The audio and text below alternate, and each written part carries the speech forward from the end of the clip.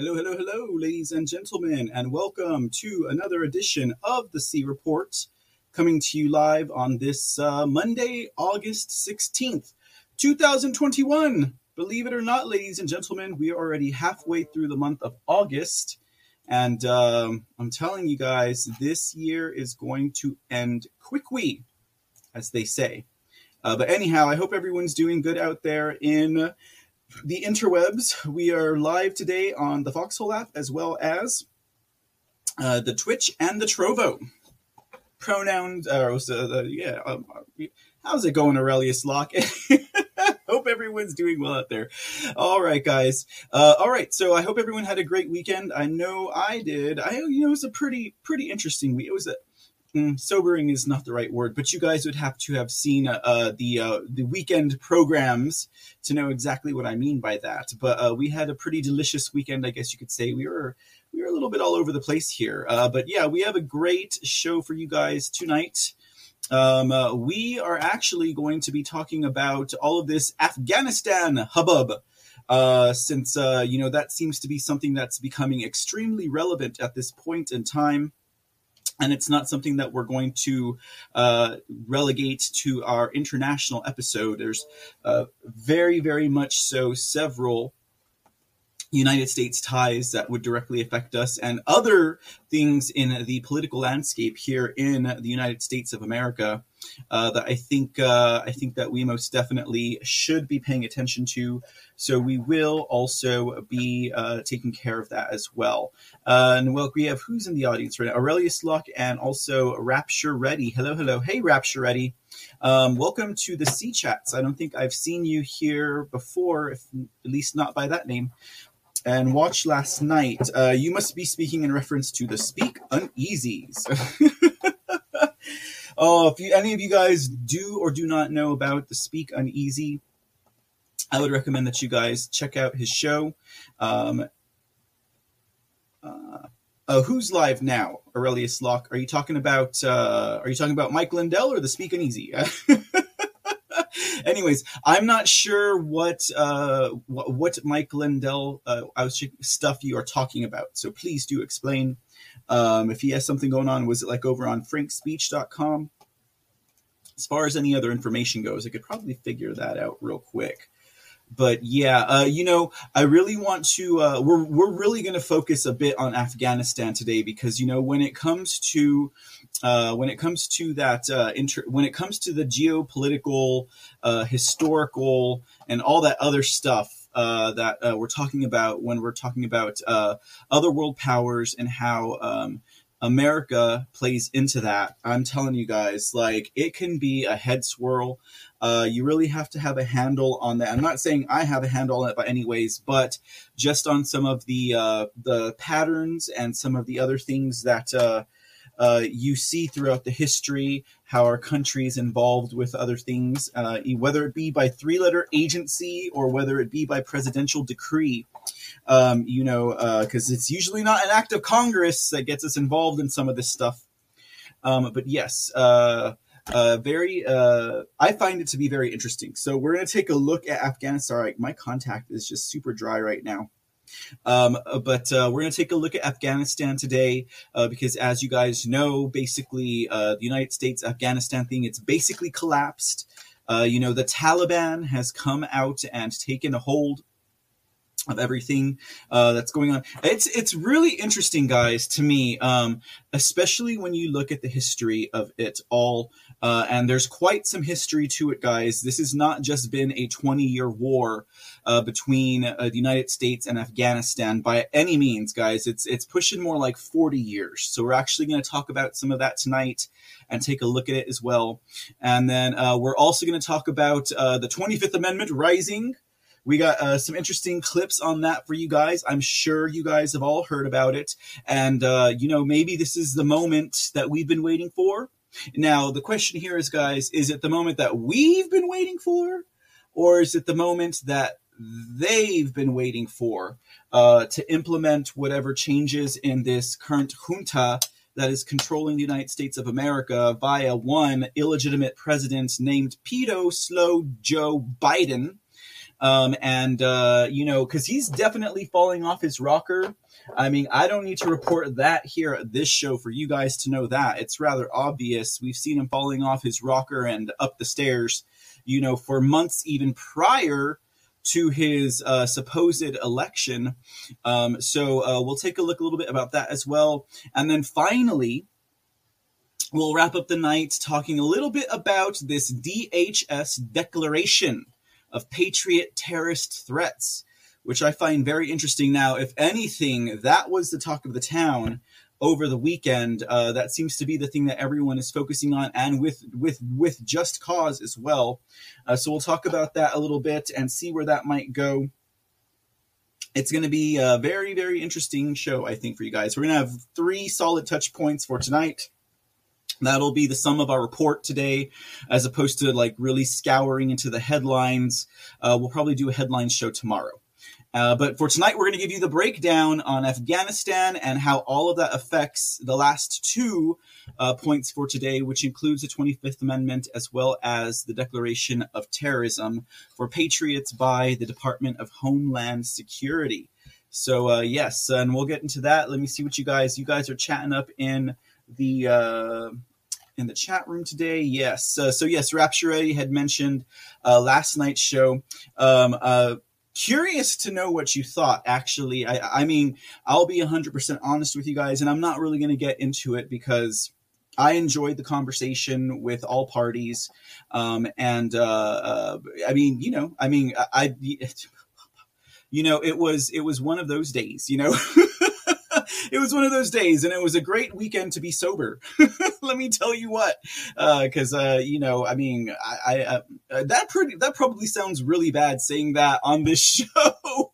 All the people in podcast land are be like, "What, Mr. C? You got a problem or something?" No, we do these things, at whatever level we see fit.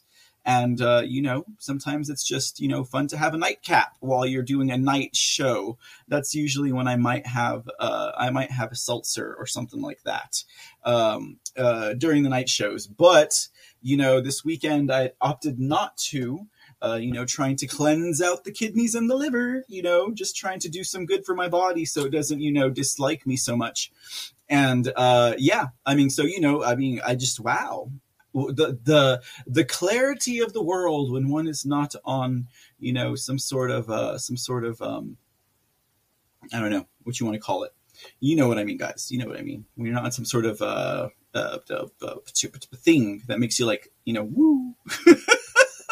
Anyways, okay, so yeah, but overall, I would say hurt feelings, misunderstandings, and negative energy aside, I thought it was a very engaging conversation. And I thought on both ends of the spectrum, that it provided a lot of information and points of view. Where people want to take those points of view personally is totally up to them. But I know that I enjoyed the entire conversation that I was there. I don't know. You guys should go check it out. It's like a 5 or 6 hour episode over at the Speak Uneasy. He had a dynamic and bomb interview. And I don't mean it bombed. I mean, it was a bomb of an interview. Like, it was a good interview, that, Mr. Speak had with his, that Mr. Speak Uneasy, had with his guest, who's also, I believe he mentioned is, I guess would be like kind of one of his spiritual mentors, someone that he's been in contact with and personally involved with for quite some time. It was a really good interview.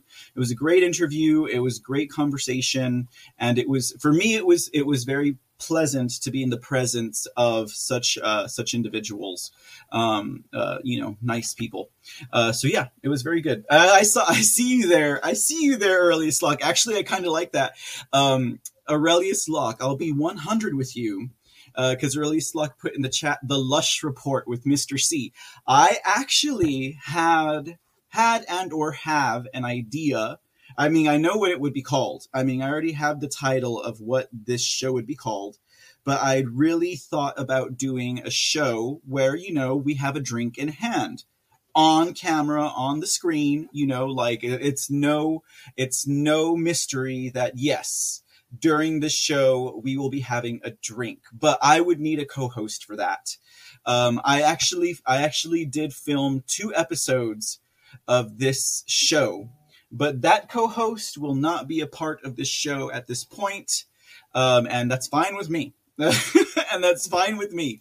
So if any of you guys want to talk shop, politics, and America with a drink in hand once a week, let me know, and maybe we can develop this idea that I already have the concept ready and down for. But when we're talking about the C Report, I try and be a straight shooter, but when we're talking about like Mr. C in the Dark, I might be apt to have a seltzer or 2, and no apologies either, guys, because I think I maintain my composure pretty well in those situations. I don't go off my rocker, and you can't tell that my eye. Anyways, okay. So I try and maintain some modicum of sanctity. Aurelius Locke, no Aurelius, because, I guess kind of that could be that. I guess you could kind of say that. I guess you could kind of say that. Fine, taking all the fun out of it, Aurelius. Aurelius is like, Mr. C, you already have 2 shows where you do that. You don't need a 3rd one. No, the difference here is the 3rd one would be during the daytime. Not in the dark. We're talking like maybe a Sunday fun day or something like that. Anyways. Oh, you guys are so awesome. Okay, so let's see what else we got going. Oh, so Aurelius did say that Mike Lindell was doing Oh, okay. Okay, so is that live? Like he's actually broadcasting that live right now? Because I heard that Mike Lindell had already spoken about all the infiltrator stuff. You're talking about during the Cyber Symposium, right? I heard he already disclosed everything that happened.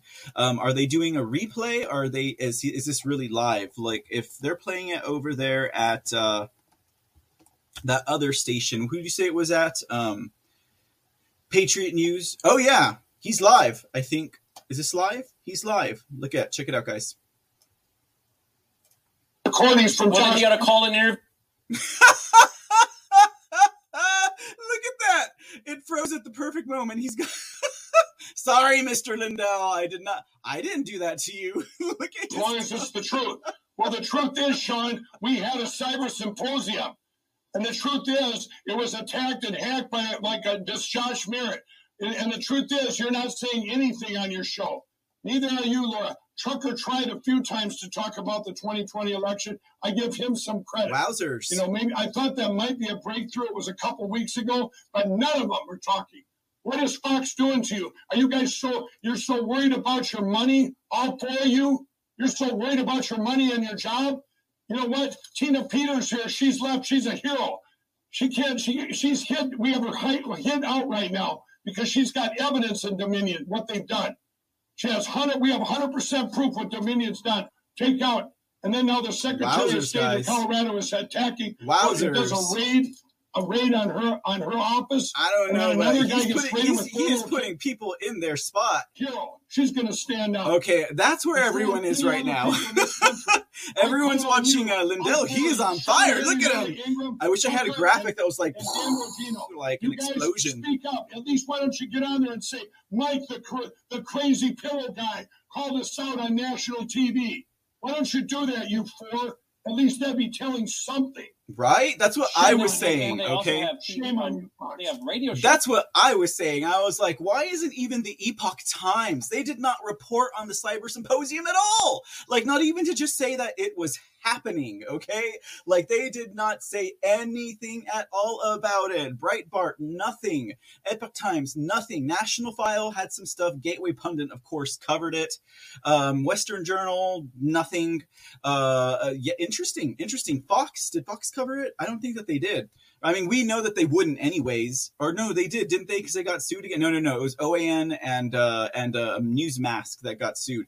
Wowzers, guys. I did not even know this was going on. So that's pretty. Thank you, Aurelius, for that. And that's insane. Very cool. I'm glad you brought that up, Aurelius, because I had no idea this was going on. That's why I had to use. Hey, Mr. Lindell, please, my ears. Okay, well, oh man, I mean, I'm going to have to scoop that up maybe in the next episode or two, maybe by tomorrow. We'll see what's up because I didn't know that Mr. Lindell was being a fireball tonight. Wowzers, that's cool. I mean, that needed to be said, by the way. That really needed to be said. So interesting that. Let's see. What else is going on in here? I thought you brought great. Oh, okay, so well, let me jump back into the chats real quick, and then we'll get on with the report for today. Let's see. Rapture already said, "I thought you brought great levity, but I also heard your candidness concerning beliefs."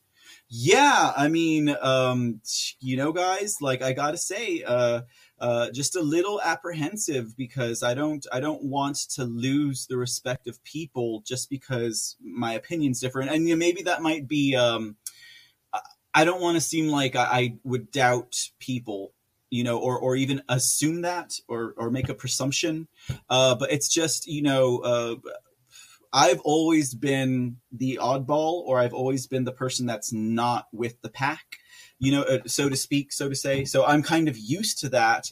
And, I mean, from being a gay Trump supporter, to being just totally of a different mind when it comes to spirituality and other things in life. I've never been a top 40s kind of person, so sometimes I get a little PTSD, but I need to have faith in my fellow man more than that, and not inadvertently insult other people's good spirit and stuff like that. But I mean, I was being very candid. Like it's the first time I'd really said something like that online here, but I mean, to me it was a great conversation, and I just appreciated that the Speak Uneasy had that platform open for us to talk about those different ideas, and I will take that night as that. I'll take last night as that. I will take it as a win for for being able to engage in those types of discussions without well, at least for me there was no repercussion,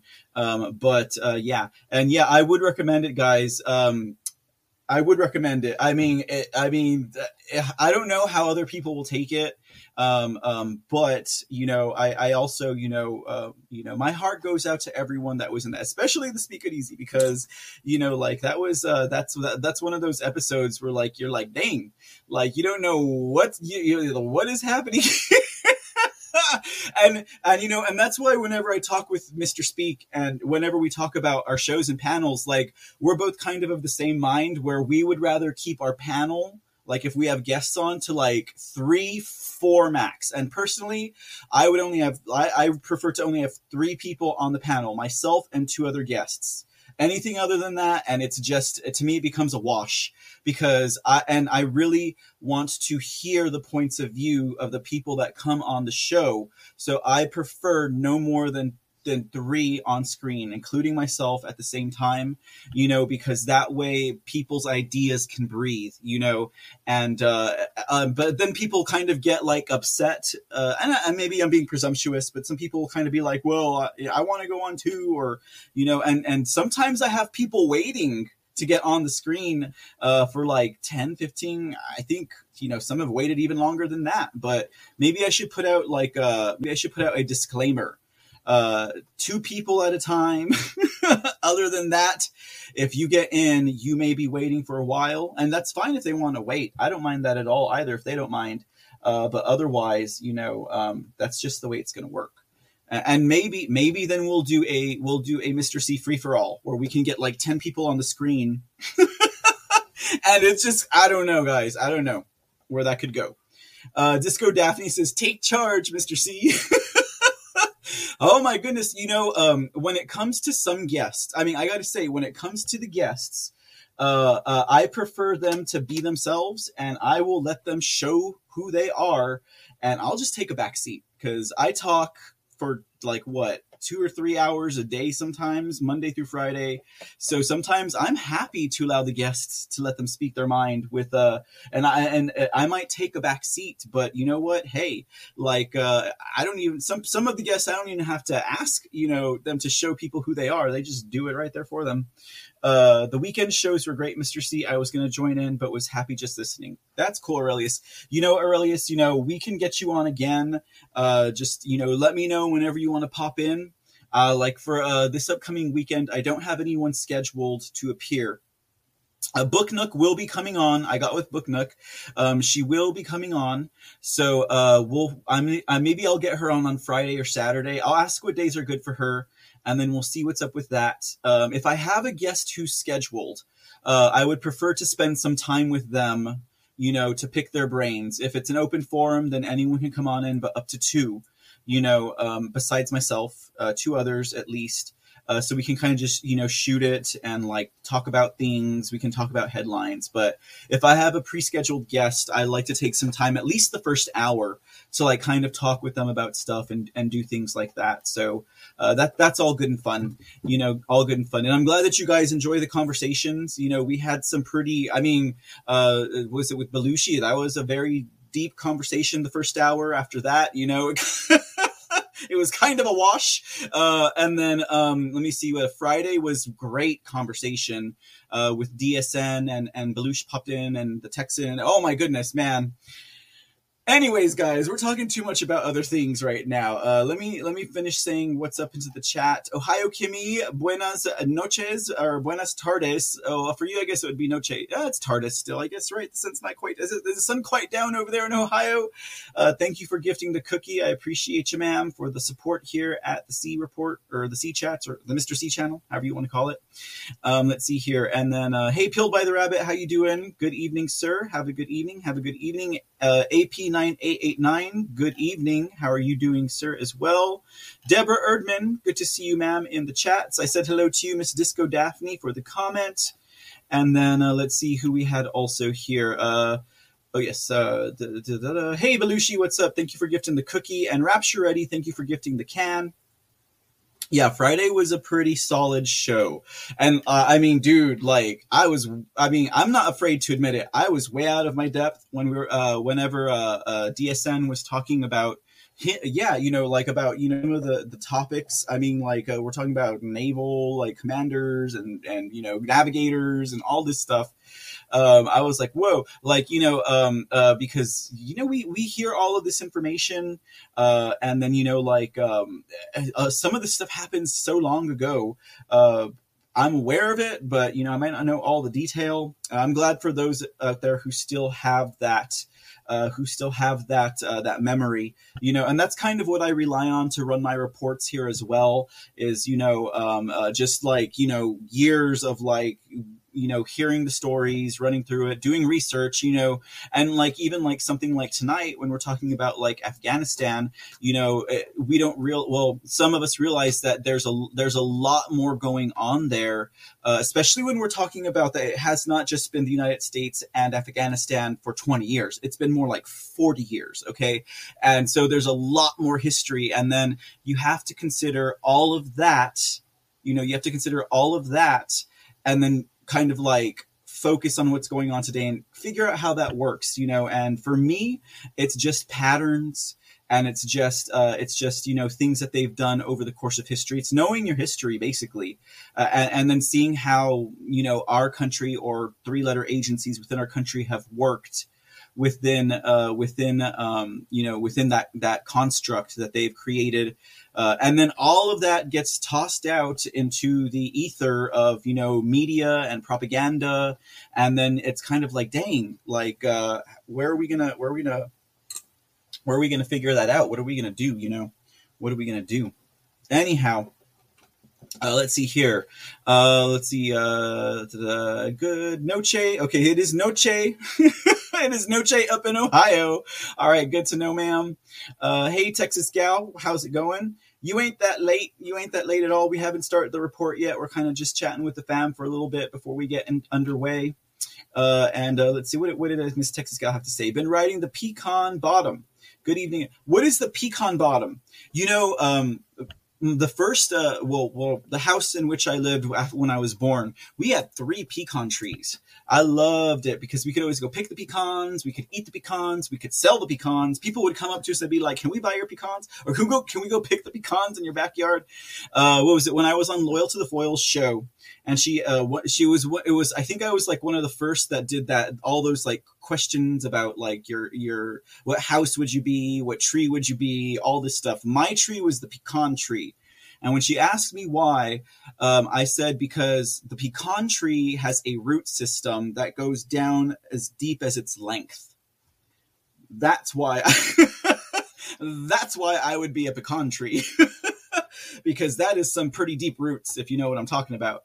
But yeah, so CJM61, the answer to your question is si, senor, and that is a yes.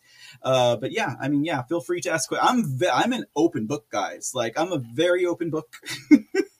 So, I'm pretty open to all my experiences, and any experiences I don't want to share, all I can say is read the book. Okay. And that's not because I'm trying to make money off my life story. That's a ridiculous thing to think, but it's because I write. Anyways, hey, Speaking Easy. How you doing, sir? Good evening. How are you doing? I hope you recovered well. We were talking about you. I don't know if your ears are ringing or not, Mr. Speaking Easy. But we were saying nothing but good things. I promise. Just check out the replay. Skeeter Burke, good to see you, ma'am. How are you doing today? Good to see you in the chats again. I hope you're doing well up there in the Central TX region and everything else. Ohio Kimmy, it's okay. It's okay. I appreciate you, sweetie. It's okay. I'm very open. I'm very, very open. I'm very, very open. Yeah, well, I'll save that story for Mr. C in the Dark or something like that.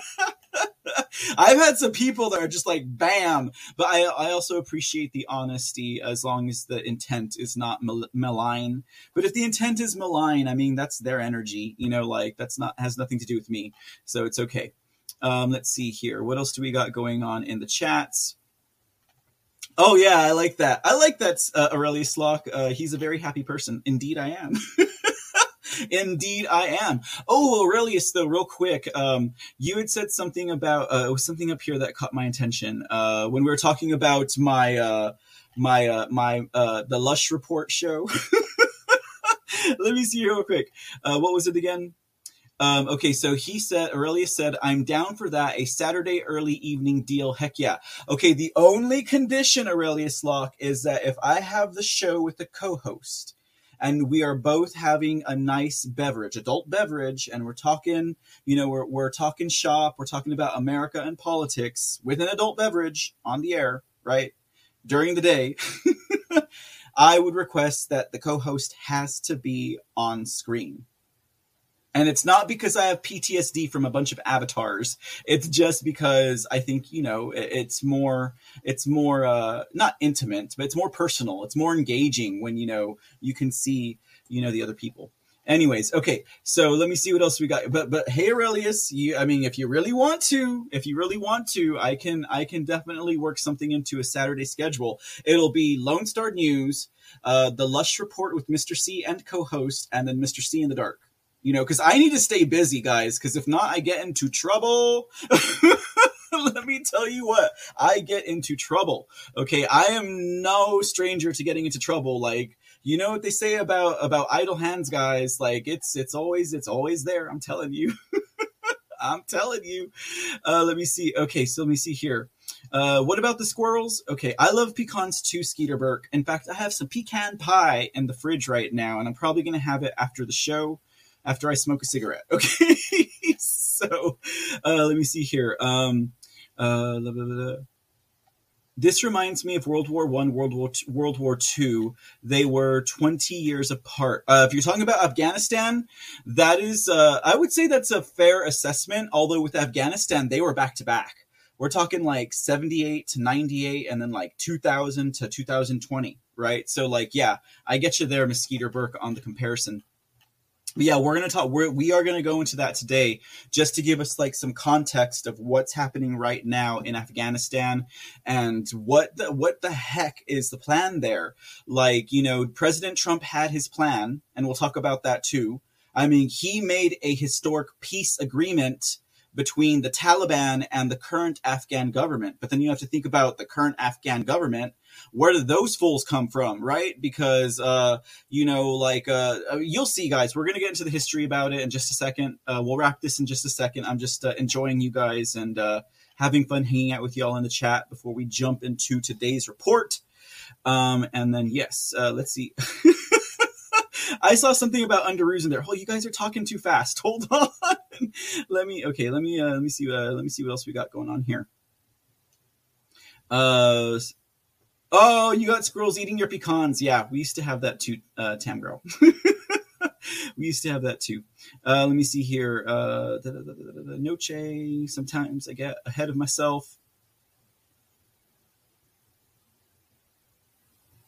Okay, here we go. I'm caught up. Where are we at? Okay. Pecans are my fave. Butter pecan ice cream. Like 2 scoops of butter pecan ice cream. I know someone's going to appreciate that out there. That was from Ohio, Kimmy. Okay, actually, I'm pretty burned out and sad today. Oh, the speaking easy. Dude, I apologize, but I was actually going to text you today and just check up on you. And the day got away from me. Because last night I told you guys, like, I had to go to bed. I had to go to bed because of a doctor's appointment. It wasn't for me, but we still had to be there.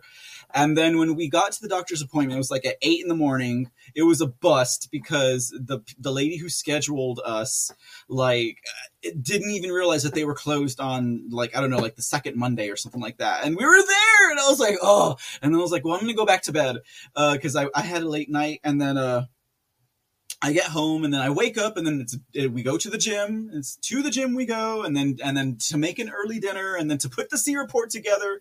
And I'm glad I got the C report together. And let me tell you something, guys. I don't know. I don't really have to go into that, but it's just, the workload and, I just, sometimes I wish I were more present for the family at the Foxhole app, and I hope they don't take it a certain way. But I'm on the computer for 3 or 4 hours prior to getting onto the C report, just putting the show together. And I know some people that probably sounds very unrealistic.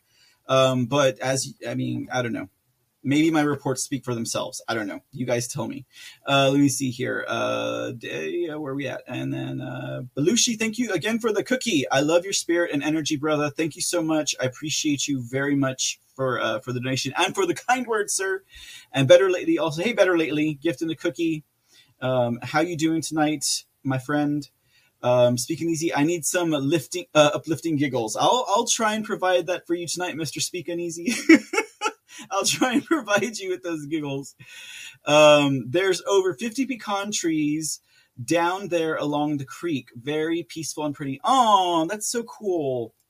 I would love to see that. Pecan praline and ice and cream. Oh, yeah, that's good stuff. That's good stuff. You guys are talking my language right there. Love me some pecan. Yes, love some pecan pie. Hey, C.L. Goober, how you doing tonight? Hope you are doing well.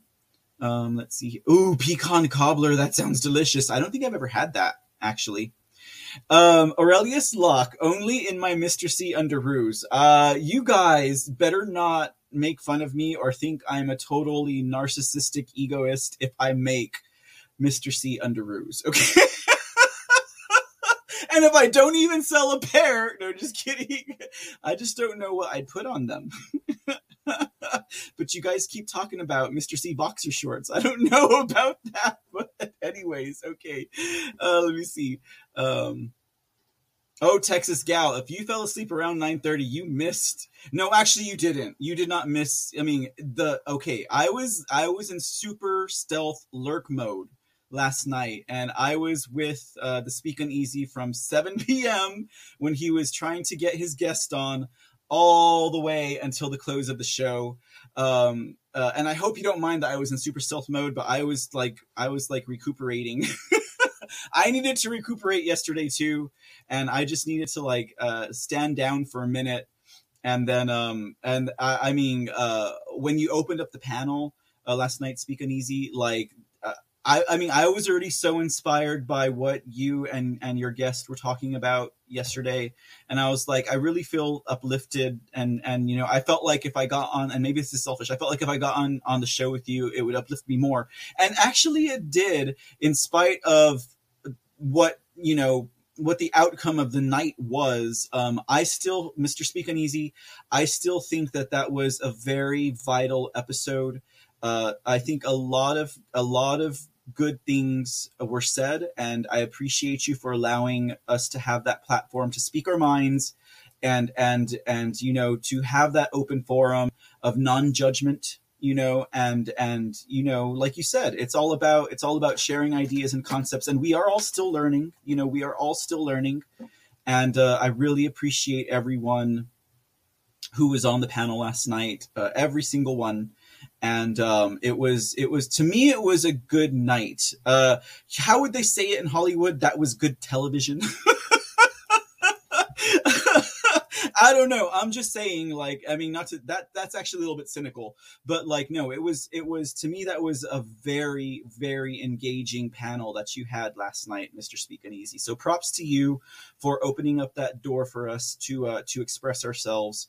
And that's what we do here. And I think that's a good example also about you know, about about us being able to share our ideas and still come together as a family and a community, and still be in the same fight together and still be on the same team. So you guys go check out that replay. I would say watch it top to bottom so you can get all of the lead in. Oh my goodness. So Speak, I hope you feel more recuperated by to the end of tonight. And that your spirits are lifted, indeed, my friend. Let me see what else we got in here. One Scott, what's going on, sir? Welcome, welcome, welcome. Let's see here, and what else we got? Zena, hey, Mrs. Zena, how you doing? Deborah Erdman says Trouble is her first name. Well, Trouble Deborah Erdman, how you doing tonight? Let's see here. CJM61, I appreciate you, sir. Shanjo, welcome into the C chats, and thank you for gifting that cookie, my friend. Derailing, glad you made it. And let's see, Connie Ketchup, good evening, ma'am. How are you tonight? Welcome, welcome. And then let's see here. Perspective, the BMZ, one Scott. I think we're coming to the end. Val Kimber. Good evening, Val Kimber. I thought Val Kimmer for some reason popped into my head. Is that intentional? Are you getting into my head, Val Kimber? Okay, and then who's this?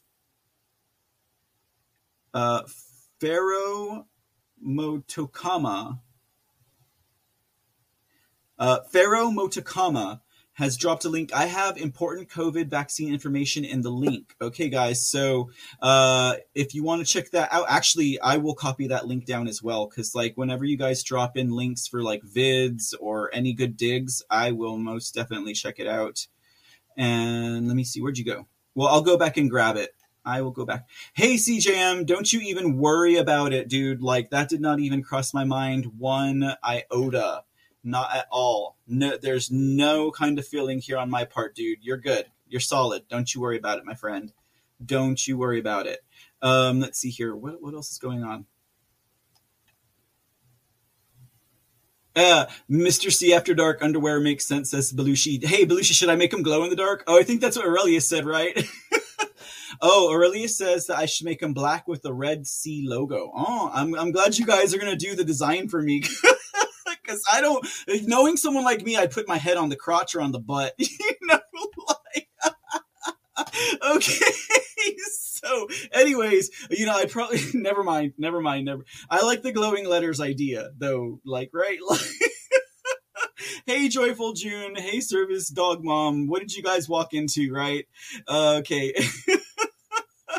Okay, guys, I think we should probably start getting into the report.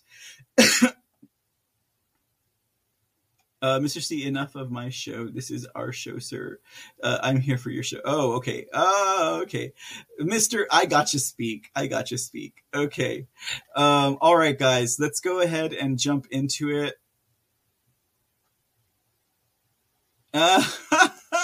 That shirt, or at least lock, is going to have to be in the Belushi department. So I would definitely, that might be another idea for Belushi on top of his robot rants. Okay. And then, hey, Texan, what's up, dude? And then, yeah, Aurelius already gave me an idea for my shirt. My first shirt is going to be keep that prick away from me. I love it. Anyways, okay, guys. All right, let's go ahead and head into today's report. It's a fun time catching up with you guys. Yeah, okay, guys. All right, y'all are too much fun. Hey, Deplora Laura, what's going on? Deplora Laura is visiting us from the Twitch, and she loved, it looks like you really enjoyed Saturday's show. I mean, let me tell you what, guys, like, you never know what you're going to expect here at the Foxhole or at the C Report, and it's great because we all have the ability to express ourselves, and that's what it's all about, y'all, with respect. All right, guys, so let's jump into today's C Report. Oh, you know what I think I forgot to do? I think I forgot to pull up the desk of President Trump graphic. What are we going to do here? Yeah, you see, when I'm talking about getting the show together, got so many moving parts here. Okay, desk of Trumpay. That's what I put in there. But we have to have it if I'm going to do it. Let's see here. What can we... Oh, perfect. Here it is. All right, let's get her on the screen. All right, from the desk of President Trump. As always, President Trump leads at the C Report, so we will give you guys a quick rundown of his statements, as we always do and have done forever and eternity. Now, President Trump's statements for today are basically pretty much all surrounding amongst the terms of the Afghanistan issue, and then attacks on President Biden. And I wouldn't say well-deserved statements about President Biden and his regime, his junta, that are currently commandeering the United States of America from their faux fake White House lawn. Right? Okay, so the first statement we have from President Trump is, Joe Biden gets it wrong every time on foreign policy and many other issues. Everyone knew he could not handle the pressure. Even Obama, Secretary of Defense, Robert Gates said as much. He ran out of Afghanistan instead of following the plan our administration left for him, a plan that protected our people and our property, and ensured the Taliban would never dream of taking our embassy or providing a base for new attacks against America. The withdrawal would be guided by the facts on the ground. After I took out ISIS, I established a credible deterrent. That deterrent is now gone. The Taliban no longer has fear or respect of America or America's power. What a disgrace it will be when the Taliban raises their flag over America's embassy in Kabul. This is complete failure through weakness, incompetence, and total strategic incoherence. I'm pretty sure you guys out there would also agree that, illegitimate Joe is pretty incoherent, right? Whether speaking or understanding. Now, the real quick reflection on this, guys, says a lot. Because President Trump had a plan, okay? And he had Taliban and the Afghan government sign a peace agreement. And the minute that President Trump stepped aside and illegitimate Joe came to the forefront, it was totally out the door. Because even Taliban said they would no longer come to peace talks or peace meetings between them and the Afghan government if President Trump wasn't there. Actually, okay, they didn't say if President Trump wasn't there, but they basically said once Biden came into illegitimate power that they would no longer have these peace talks, because they knew that this strong arm, he who commandeth respect through strength, President Trump, was no longer there, and they didn't have to. Okay, because again, there's so much going on with the history of where Afghanistan is today that, respective of that, people who are playing in that whole field right now kind of have to adhere to it. I mean, President Trump could say, look, this happened in 1978, and this is why it led up to this. And they would have to agree with that. And, when I'm talking about the history of all of these geopolitics from the past, and I just look at patterns because, I don't have my history down as well. And, you see kind of the game play that these people have. Like, you would have to be like, okay, well, what is really going on in Afghanistan? Like, because as we'll cover the history in just a sec, but like, you have coups, you have regime changes, you have CIA and America involved in it, and all of that stuff. So like, if you go back through the last 40 years, because the war between the United States and Afghanistan has not been 20 years since 2001, since 9/11. It's been 40 years, guys. It's been 20 plus years, and what we are aware of in some fields, or what we're told about, or what we comprehend. Okay, so it's a lot bigger. Don't forget, the CIA, the United States, were involved in regime change in the 1970s throughout the Middle East, in the 50s and 60s, throughout South America and Central America. So there's a lot more to this picture than what, MSM is talking about, and other outlets and agencies are talking about.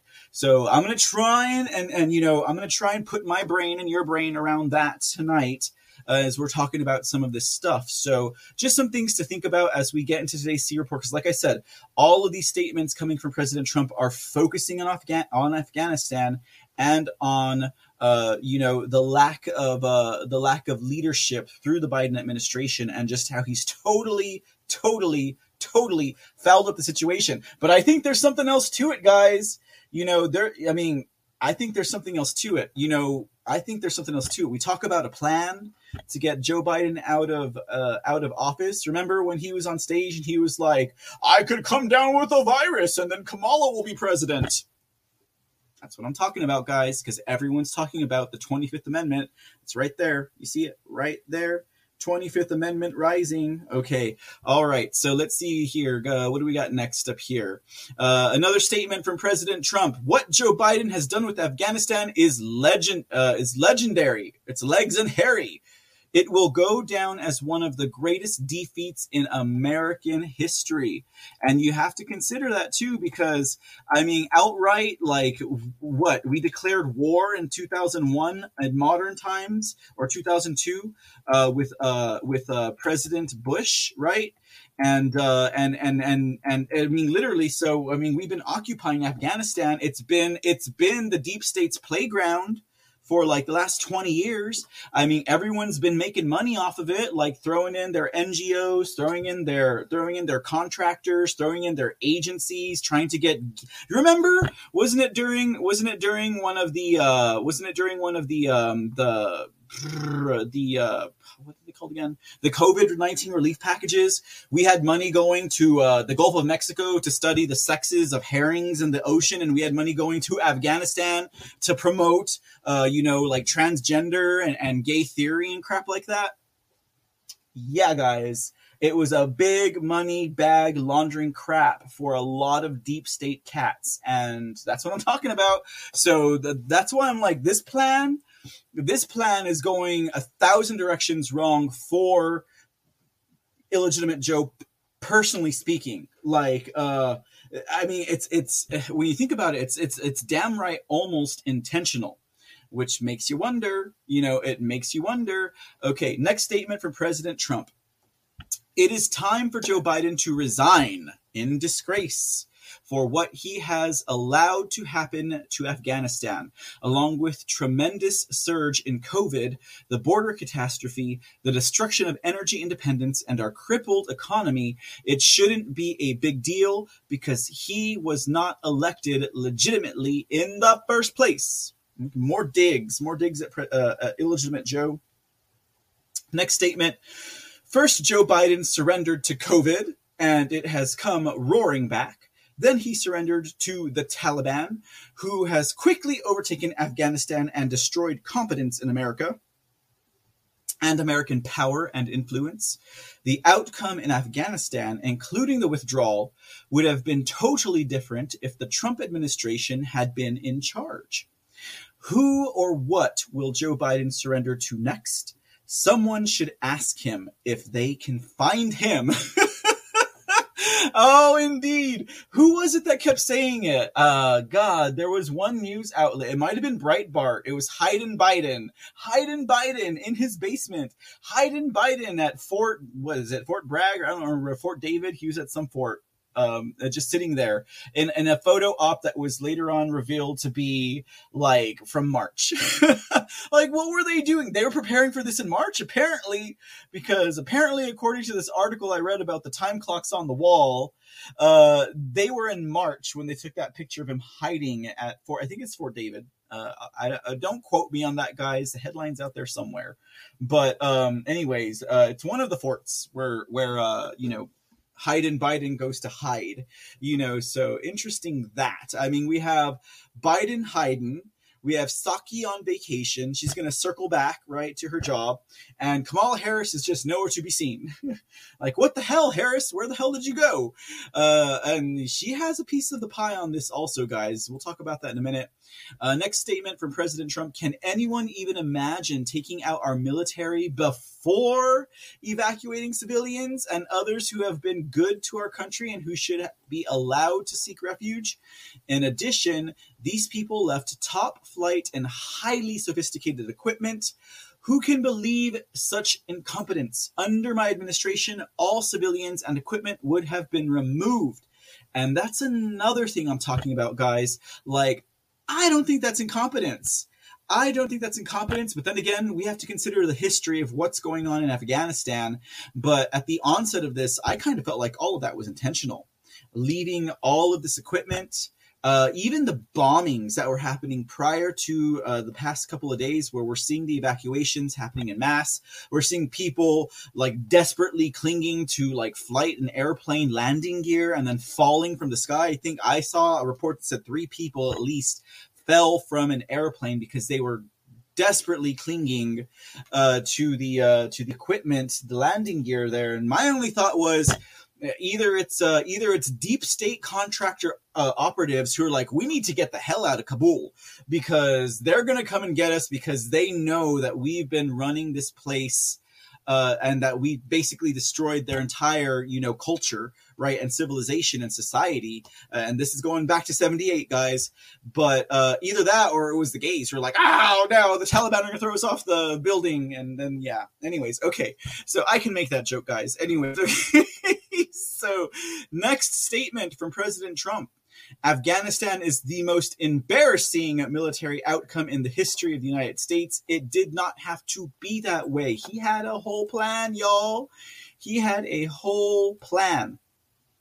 And no one cared to listen to it, right? And then finally, we have 2 final statements from President Trump. The corrupt presidential election of 2020 got us here. Never would have happened if I were president. I love how he's continuing to take those digs at the current junta, this regime, this false administration, right? And still rubbing his losers in his face. And then his final statement, again, this came after President-select, resident in charge, illegitimate Joe, gave his little speech on Afghanistan today. The corrupt presidential election of 2020 got us here. Oh, wait, I just said that. It's not that we left Afghanistan, it's the grossly incompetent way we left! Exclamation point. And that was that's the thing to consider, because at the onset of this, again, I was like, wait, but President Trump was already going to do a troop withdrawal from Afghanistan, but he had a lot of things in place.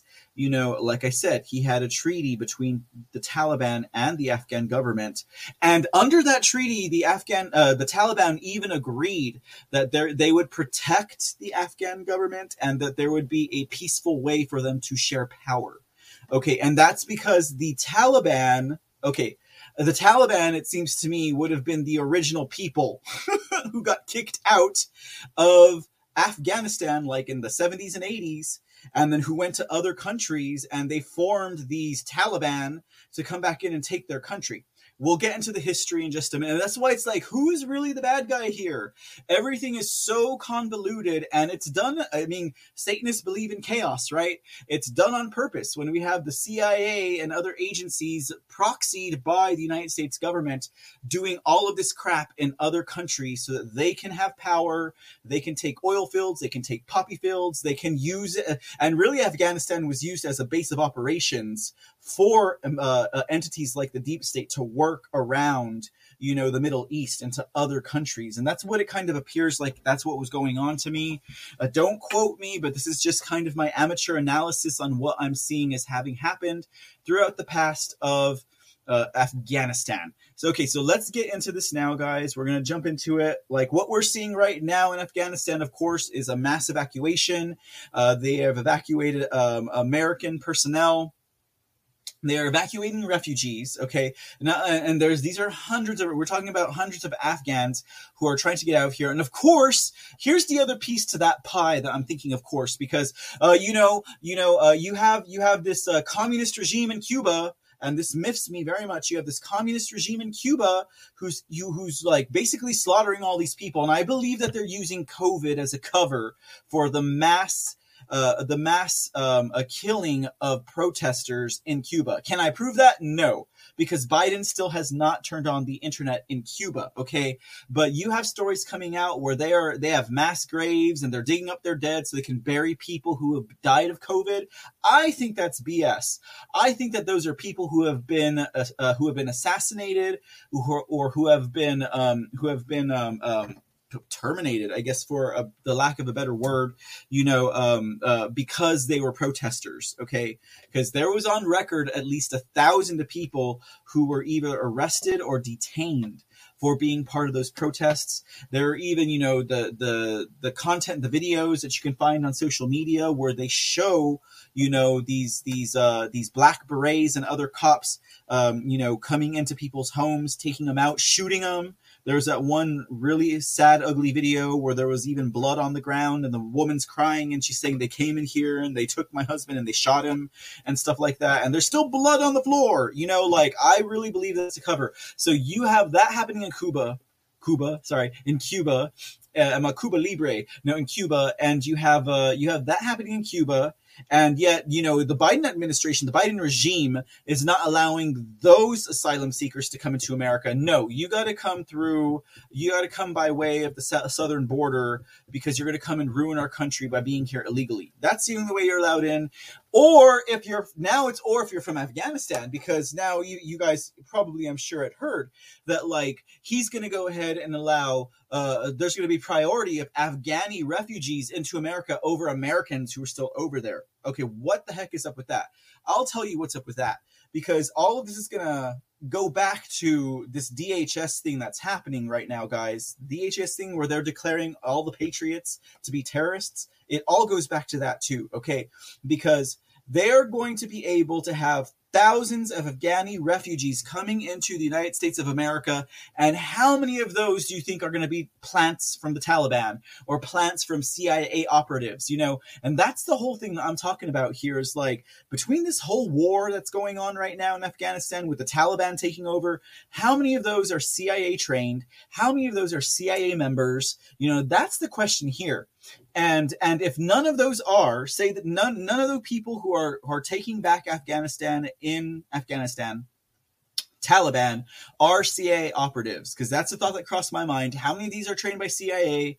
How many of these are actual CIA? Because, I was reading another article from a Syrian news outlet, and they were talking about how they have refugees who are joining up with Turkey, and they're coming back in to as members of the Taliban. And I'm like, okay, so they have people being trained in other states, other countries. If there's so much going on over there, and who's to say maybe none of them are CIA trained, right? But the people who are coming into America, the refugees, just like we have people coming in from the Middle East and China and Haiti and other places in Africa, not even from Central America, not even from Mexico, right? How many of those are terrorists that are going to be plants who are going to come in here and they're going to do their false flags and they're going to do their acts of destruction? and stuff like that. And they're going to do their acts of terrorism, right? How many of those people coming from Afghanistan right now are going to be just that? And that, I think, is the plant. Like, that is a Trojan horse. That, to me, that's another facet of what is happening there right now under this Biden regime junta. Okay, like, that's a big piece of it. Like, they are successfully going to get terrorists into our country because of the way that they did this drawdown in Afghanistan, and they basically allowed this to collapse. The question is, who is the individual or entities that constructed, that manufactured this drawdown and caused this collapse in Afghanistan? And I don't think you all will be surprised by my answer to that question when we get there, okay? So anyways, we see that happening. We see Taliban taking back the capitals in the major cities, all of this stuff happening, right? Okay, now, before we get into more current events, we are currently going to take a quick look at some of the recent history of the country of Afghanistan. And we're going to do that for perspective, of course. So this way it's not like having an understanding, but we have kind of a different purview on what is exactly happening over there. We need to know a little bit about the past of this country in order for us to really get a grasp, or even to make an assessment, or even to make a presumption, or even to speculate about exactly all the crap that's going on right now in Afghanistan. So, all right. Join me on this adventure, would you? As we take a brief look. Now, we're going to go back and we're going to take a look at the country of Afghanistan starting about the 1700s. And it's only about 6 minutes or so, guys, so it's not a long video, but it's going to take us all the way up through present time so we can get kind of a perspective on all that, or refresh our memories if we're aware of this knowledge, of this history, and what the heck was going on in Afghanistan, right? Okay, so let's go ahead and do that. Sit back a spell, get your snacks, put up your lazy boy chair, get comfy, and let's take a brief look at the history of Afghanistan. 1709, the Pashtun Hotak dynasty successfully rebelled and established a short-lived empire by conquering a great deal of Iranian territory. The Safavid Empire was overthrown by the soldier of fortune Nader Shah. He was the son of a common herdsman and one of the most brilliant military strategists ever to have lived. He reconquered Afghanistan and defeated Ottoman and Mughal armies, but his reign was brought short when he was assassinated at the age of 48. One of his cavalry commanders, Ahmed Shah Durrani, was a Pashtun and returned to his homeland, where a Pashtun tribal confederation selected him as their leader. He used his military experience to great effect, conquering those cities that did not join his cause in Afghanistan. And during his long 25-year reign, he successfully campaigned in India 3 times against the Marathas and Mughals, and even sacked their capital city of Delhi in 1757. The Durrani Empire is considered the foundation of the modern state of Afghanistan, and Ahmed Shah Durrani as the father of the nation. The empire declined after they were defeated by the Sikhs and driven out of the Indian subcontinent. However, the greatest factor influencing their decline may have been economic, as trade was cut off to China due to poor diplomatic relations, and the traffic along the ancient land trade routes connecting India, Iran, and Central Asia all but disappeared. This was due to the expansion of the Russian Empire into Central Asia and the dominance of the British East India Company over maritime trade, leaving Afghanistan in a more isolated state than it had been in over 2,000 years, but also a more unified one, with the majority of the country practicing the same religion, Sunni Islam, and the concept of a national Afghan identity became prevalent, regardless of tribal or ethnic affiliation. The Durrani were overthrown by Dost Muhammad Khan, who established the Emirate of Afghanistan. The British, who had largely gained control over India and its revenue, feared that the Russians would take Afghanistan and use it as a staging ground to take India from them. So to preempt the Russians, they invaded instead, and reinstalled the deposed Durrani king on the throne, who was widely disliked. After encountering minimal resistance to their conquest and occupation of the country, the British withdrew most of their troops back to India. The remaining British occupying force was then ambushed and was almost completely slaughtered as they attempted to retreat from the country, in an event that shocked Great Britain, and the Western world. The Afghans then reinstated Dost Muhammad Khan on the throne of the country. Nearly 4 decades after the first invasion, the British invaded again. A peace was concluded after both sides suffered heavy casualties. Afghanistan became a British protectorate, with the Afghans maintaining complete self-rule, and the British handling their foreign affairs, which they didn't do too much of anyways. Namely, no cadoodling with the Ruskies. 40 years later, in a third Anglo-Afghan war, 120,000 Afghans invaded India. After a few brief clashes with the British, a treaty was made where Afghanistan would be internationally recognized as a fully independent state. A few years later, in 1926, the country was reformed into the Kingdom of Afghanistan and began the process of modernization and increased contacts with the outside world. In 1973, the monarchy was overthrown in a bloodless coup d'etat by the king's cousin, Mohammed Daoud Khan, who became the president of a single-party republic, who further sought to modernize the country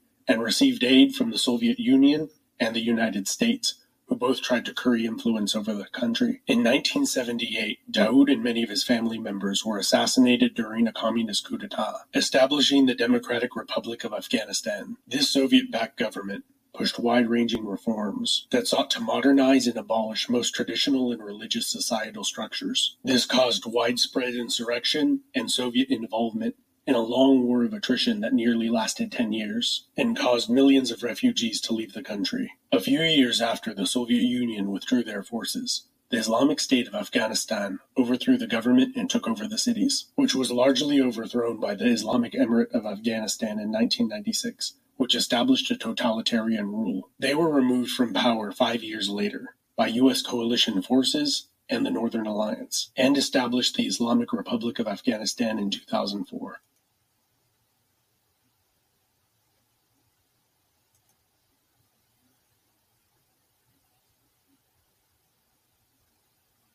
Uh-oh, it's thinking. Let me get this fixed real quick. Come on. 3 years after the Soviet Union withdrew their forces, I was wondering about that because I was like, these pictures should be changing. Okay, let me go back to. We'll go back to here. Okay.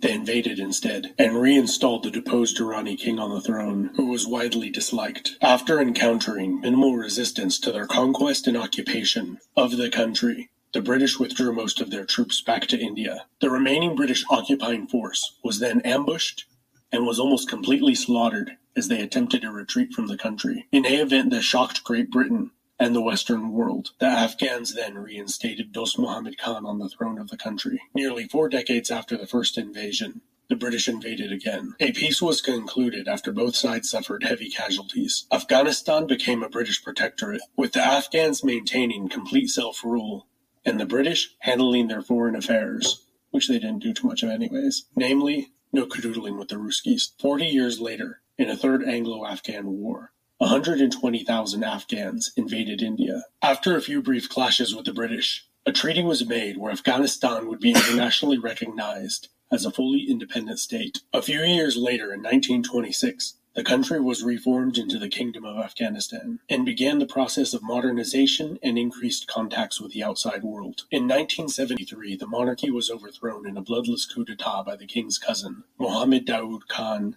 who became the president of a single-party republic, who further sought to modernize the country and received aid from the Soviet Union and the United States, who both tried to curry influence over the country. In 1978, Daoud and many of his family members were assassinated during a communist coup d'etat, establishing the Democratic Republic of Afghanistan.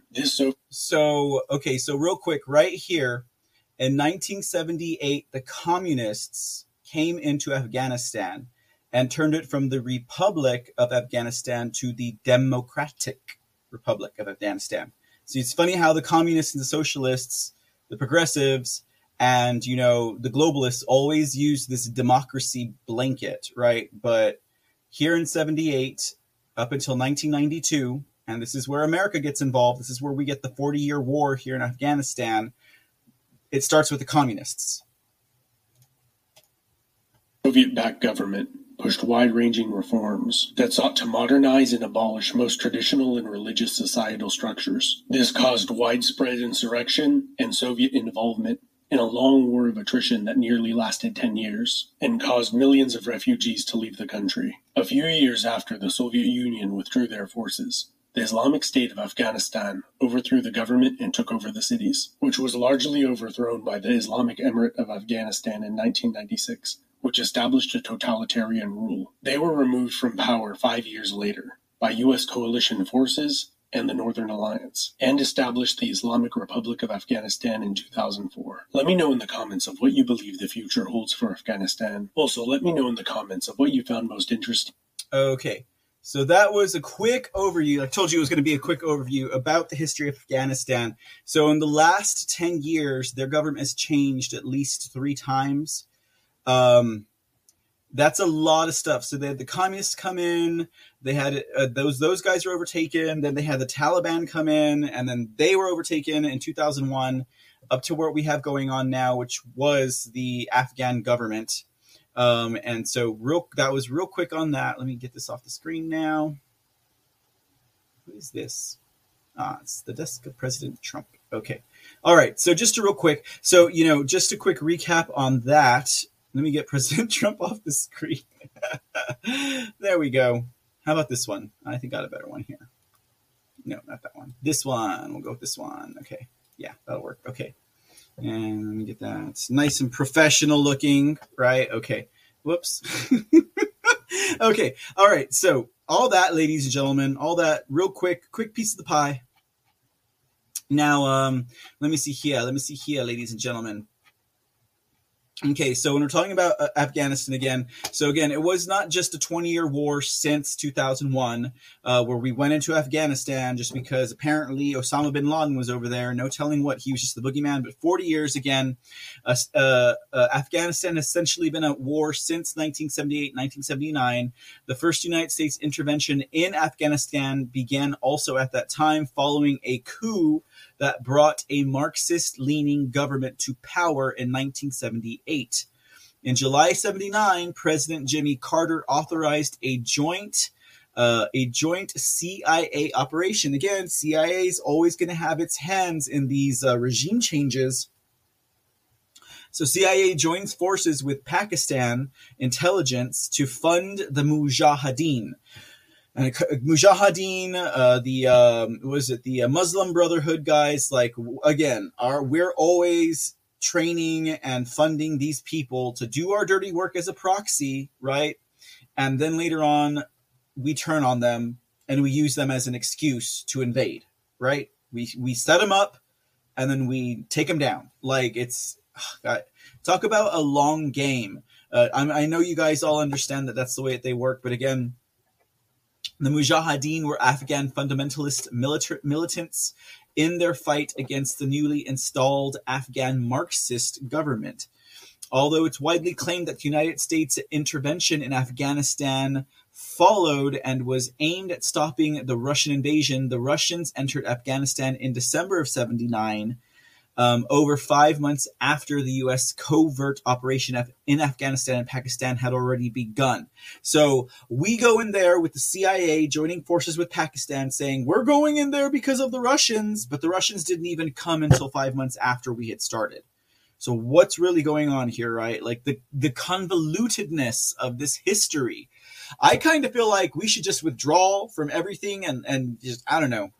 Like, I'm like, and then see what they do and figure that out, because I mean, in the context of what we've like seen here, plus what we know about the Taliban trying to take back the land of Afghanistan from this installed government, like it almost, I mean, if you think about in terms about how everything that the globalists say and the media say, you just take it backwards or you reverse what they're saying and that's the truth.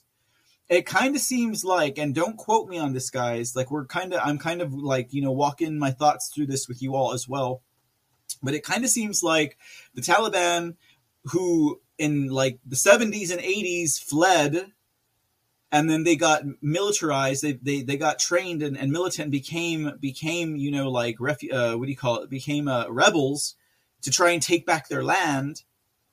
It kind of seems like that's been their position all along. And what's happening right now is the Western government, because what is the people who are being kicked out of Afghanistan right now, the whole evacuation, it's United States contractors, military, United States nonprofit organizations, and I'm sure a litter of other Western society organizations. We're talking about the globalists. If we say something like Western-backed government, we're talking about globalists. We're talking about Rothschilds. We're talking about Soros, okay? Western-backed.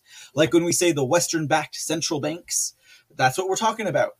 Because even though central banks that are Western-backed pretty much proliferate throughout the entire world, there are a few central banks, like in Iran, that are not Western-backed. And another reason why I believe that they are painted as an enemy, other than the fact that they are terrorists, you know.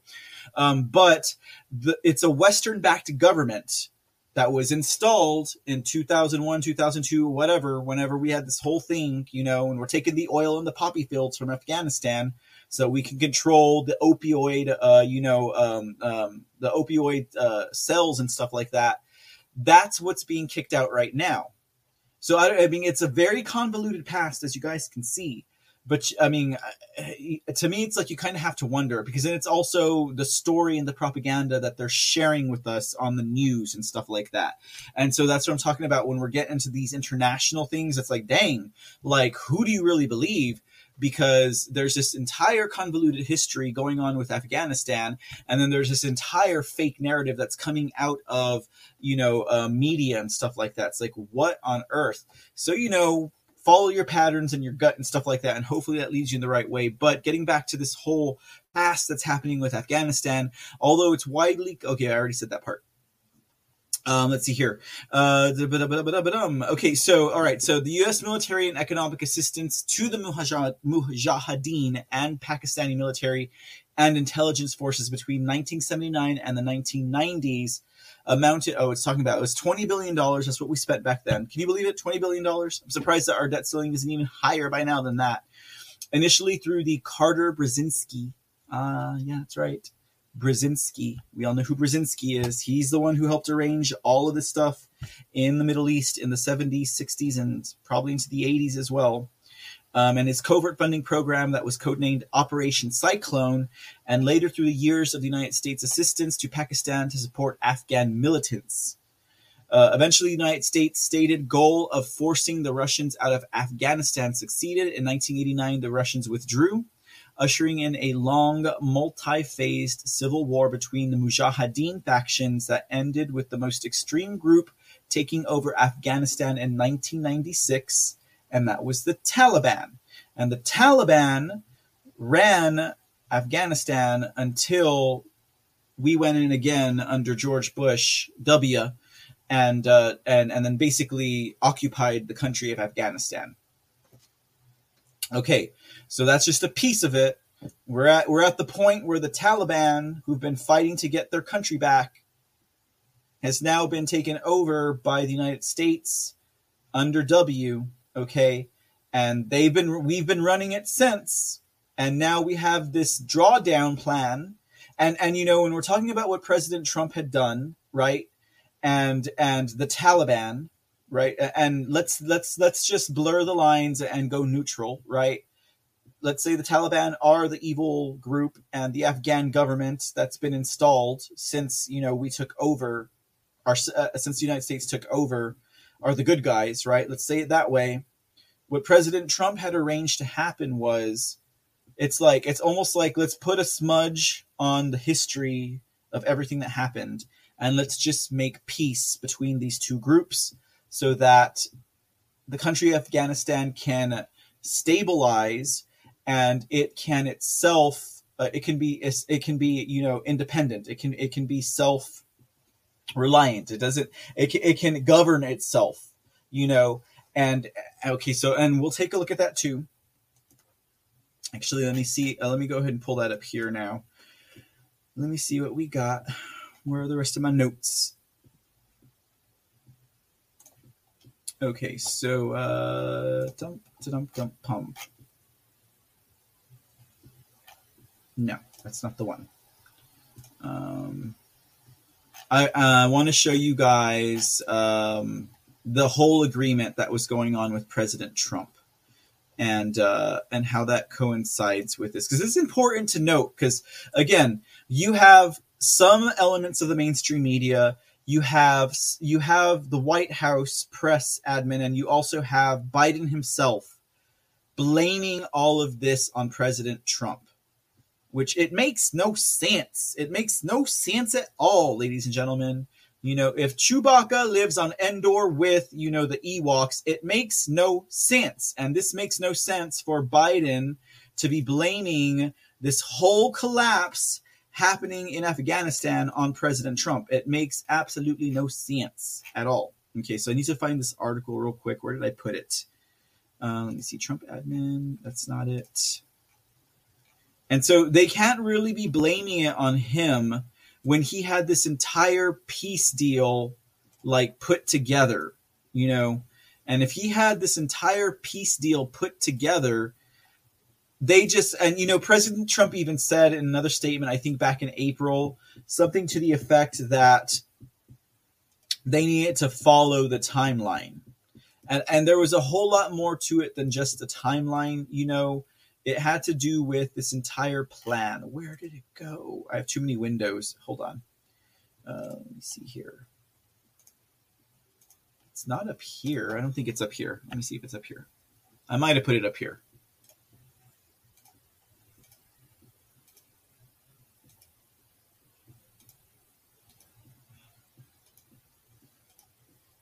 You guys see me clicking through my windows? Let me see here. It's not. What did I do with it? Okay, hold on. Let me put this. Yeah, we'll leave that. We'll leave that image on the screen for now. Let me find this article for you guys because I had it here, and it's pretty interesting. Oh, here it is. Okay, cool. All right, let's check this out. We got some good stuff for you guys, ladies and gentlemen. Okay, we'll start with this quick video, and then we'll talk a little bit about. It was called the Doha Agreement, okay? The Doha Agreement is the agreement that President Trump had forged between the current Afghan government and the Taliban. Now, this was President Trump's withdrawal plan, okay? And the Biden administration did not stick to it. And because of that, that was their decision. We are currently seeing what we're seeing right now. And personally, ladies and gentlemen, I think that it is. I think that this is planned. I think that this is a planned collapse. That's what I think this is. I think that this is a planned collapse that's happening right now, and it's going to serve multiple purposes. It's going to get Afghan terrorists in the United States in time for the 9/11 anniversary, 20 years, and we'll talk about how that ties into DHS. Right here, 25th. Oh wait, that's D8. No wait. Oh, you can't see it. DHS declares Patriots to be terrorists, ties into that. So this whole manufactured collapse of Afghanistan will get terrorists in America for that purpose. And we'll talk a little bit more about that in a minute. It will also serve the purpose of providing an access to the 25th Amendment to get Biden out and Kamala in. And it will really just screw up the Middle East, okay? Because they already had a plan and it's not happening. But let's take a look at this video real quick. This historic meeting between the Afghan government... Okay, I don't know why it's not playing it whenever I play it, but these videos move. Like, that entire video with... that entire video that I showed you guys on the Afghan thing, like, there's all these moving parts to it, and I didn't want to play. Okay, let me refresh this screen.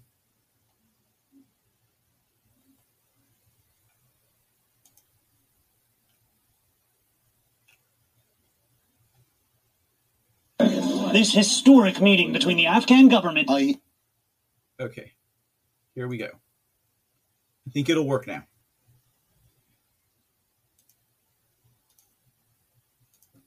This historic meeting between the Afghan government... I am very proud. ...and Taliban could be the beginning of the end for the longest war in U.S. history. Afghans have, at long last, chosen to sit together and chart a new course for your country. This is a moment that we must dare to hope. The U.S. made its own peace deal with the Taliban in February. But with so many Afghans killed, there's no love lost between these two sides. I spoke with a Taliban representative in Doha 2 years ago. It sounds to me like once the U.S. withdraws its troops, that you will seek to topple the Afghan government as it currently is in Kabul. That's accusation. We just want two main things. One is end up occupation and an Islamic government in Afghanistan that's participated by all Afghans. And if these talks don't achieve the Taliban's goals, they've vowed to keep fighting as long as they have to. Matt Bradley, NBC News. Okay, did you guys get that? That is super interesting to me, guys, because the first thing you have to ask yourselves is if the mainstream media and the globalist administrations that have been in power for the last decades, okay, if they are telling America the Taliban are bad, the Taliban are evil, the Taliban are the number one enemies, the Taliban, why would the Trump administration make a deal with them? Okay, they made a deal with him. So again, that's where I'm talking about the propaganda and the lies and the convolution that they feed us, right? If the Taliban has been told to the American people that they are worse than sin, they are evil beyond reproach, and they should not be dealt with, like we do not negotiate with terrorists kind of thing, right?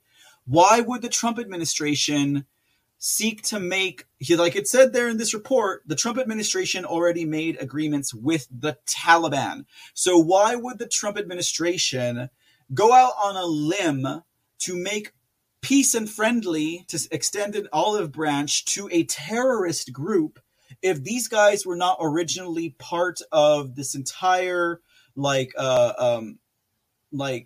exodus? Like, you know, they were the original group and they've been trying to get back into their country, and that's what they're fighting for. I'm not saying here, Mr. C, yes, that the Taliban are good guys, because I'm still trying to understand this myself, but the context clues and the history and also the patterns of the CIA and the deep state and their operations in other countries and regime change, this is what it's starting to look like to me, okay? So trying to put this all together on screen with you guys. Now, you guys also saw that interview, as brief as it was, with the Taliban representative and that idiot reporter. And the idiot reporter is already coming at him with these narratives. Like, he's already kind of putting out that entire, it's like he's fishing, and he's like, he's leading. Like, he was leading through his reporting, like, you guys are terrorists and you guys are going to take over the Afghan government. If that guy were a true terrorist, I don't think he'd be sitting there saying, we just want to work on this together. Like, he would say, no, we're going to take over Afghanistan because blah, blah, blah, blah, blah, blah, blah. That's not what that man said. Like, that didn't look like a terrorist. I mean, he was not speaking like someone who had the intention of committing murder and killing people to get his way. He's trying to, like whoever these Taliban are, because we've been told one side of the story, but like, if we use our discernment and really look at this at a long view and take a step back, like, this looks like something totally different to me. Okay. It looks like something totally different to me. And I'm just willing to say, I mean, the Trump administration did everything for a reason. Okay. Not just willy nilly. Like, maybe, yeah, they just want to make peace. But do you think that the Trump administration would make peace with real, avowed, known terrorists who want nothing but blood control and like power, and have no respect for life or no respect for anything except for their own supremacy? And just in that interview alone, I mean, he's sitting there with a Taliban member, and I'm not putting the Taliban up on it. And there's going to be reports, oh, they're terrorists over at the C Report. They believe in the Taliban. Well, bull, because you know what? We have a bigger, broader view here than that. And I'm just saying, guys, like, based on that 1.5 minute like news clip right there, like, it seems like there's a little bit more going on than what meets the eye. So let's talk a little bit about this this peace treaty that happened between Trump and the Taliban and the Afghan government current. Okay. Like I said, it was called the Doha. What was it called? The Doha Agreement. And I'm going to read this straight from the article for you guys. This is from September 10th, 2020. We'll go through a little bit of it here. and I'll maximize that for you guys. Long-awaited talks between the Taliban and an Afghan delegation that includes members of the government are due to begin Saturday in a diplomatic breakthrough that could bring the country a step closer to peace after 4 decades of war. See, 40 years, guys. Everyone's thinking 20 since September 11th, but no, guys, this is a much longer story, okay? This is the breakdown here, guys, on what's going on down in Afghanistan. Taliban spokesman Dr. Muhammad Naeem said in a statement that the group would like to declare its readiness to partake in the inauguration ceremony of intra-Afghan negotiations. He added that the talks are to be held in Qatar, where the Taliban maintain a political office. The announcement comes on the eve of the anniversary of the 9/11 attacks on the United States. As the government of Afghanistan from 1996 to 2001, the Taliban had sheltered Osama bin Laden, the al-Qaeda leader, the CIA leader, and the architect of those attacks before U.S.-led coalition's forces overthrew them. So here's where we get a little convoluted again. Because again, these Taliban had apparently sheltered Osama bin Laden. Let's not forget, Osama bin Laden is CIA. How do we know that he was just not interjected into the Taliban to help formulate this narrative? Because again, I don't think that's like an administration like the Trump administration would work in good faith with people who were undoubtedly and unequivocally evil terrorists who just want to take over the world. I really don't, but that's just my opinion. Okay, because CIA is all over this, Al-Qaeda, Al-CIA.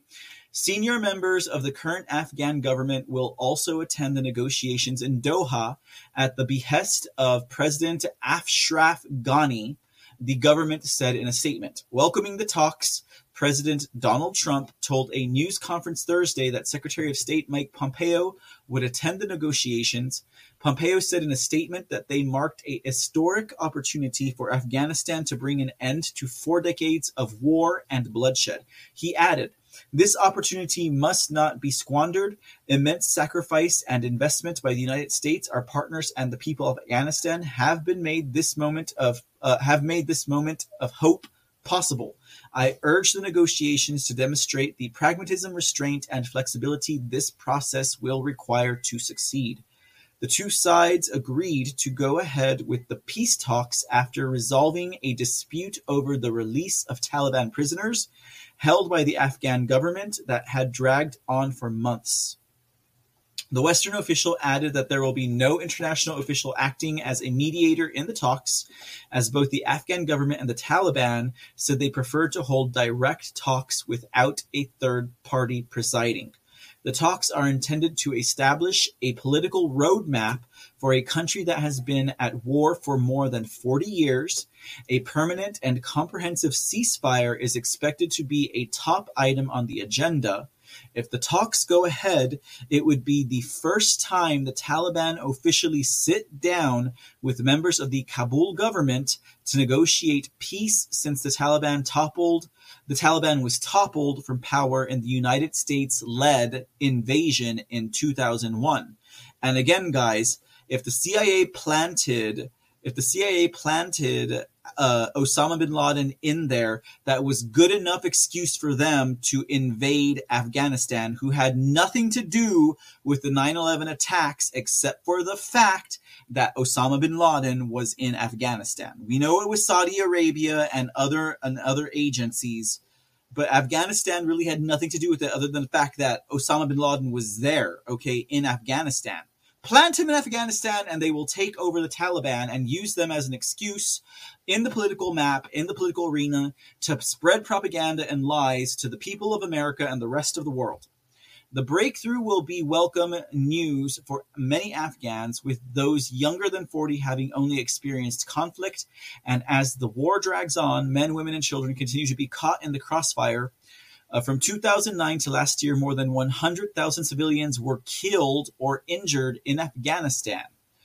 It remains unclear whether the Taliban have accepted that they will be engaging directly with Afghan government or whatever they continue to view the Afghan delegation as representatives of Afghan society.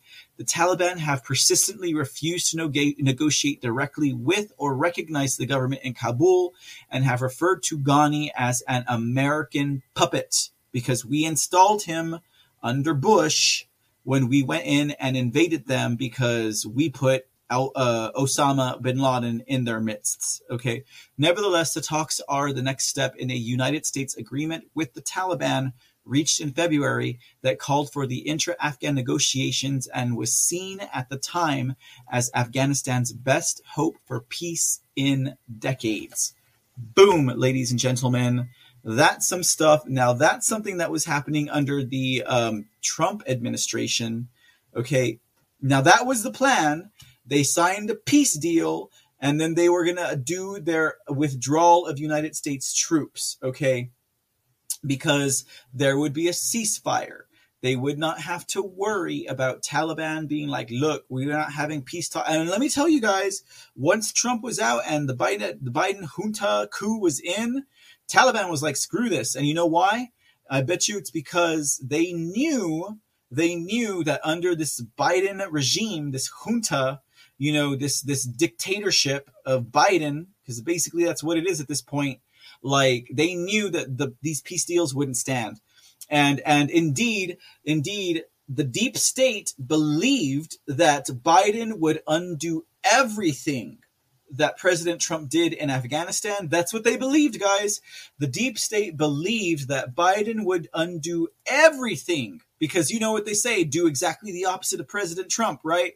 So the deep state believed that Biden would undo everything that President Trump did. They believed that he would undo the withdrawal.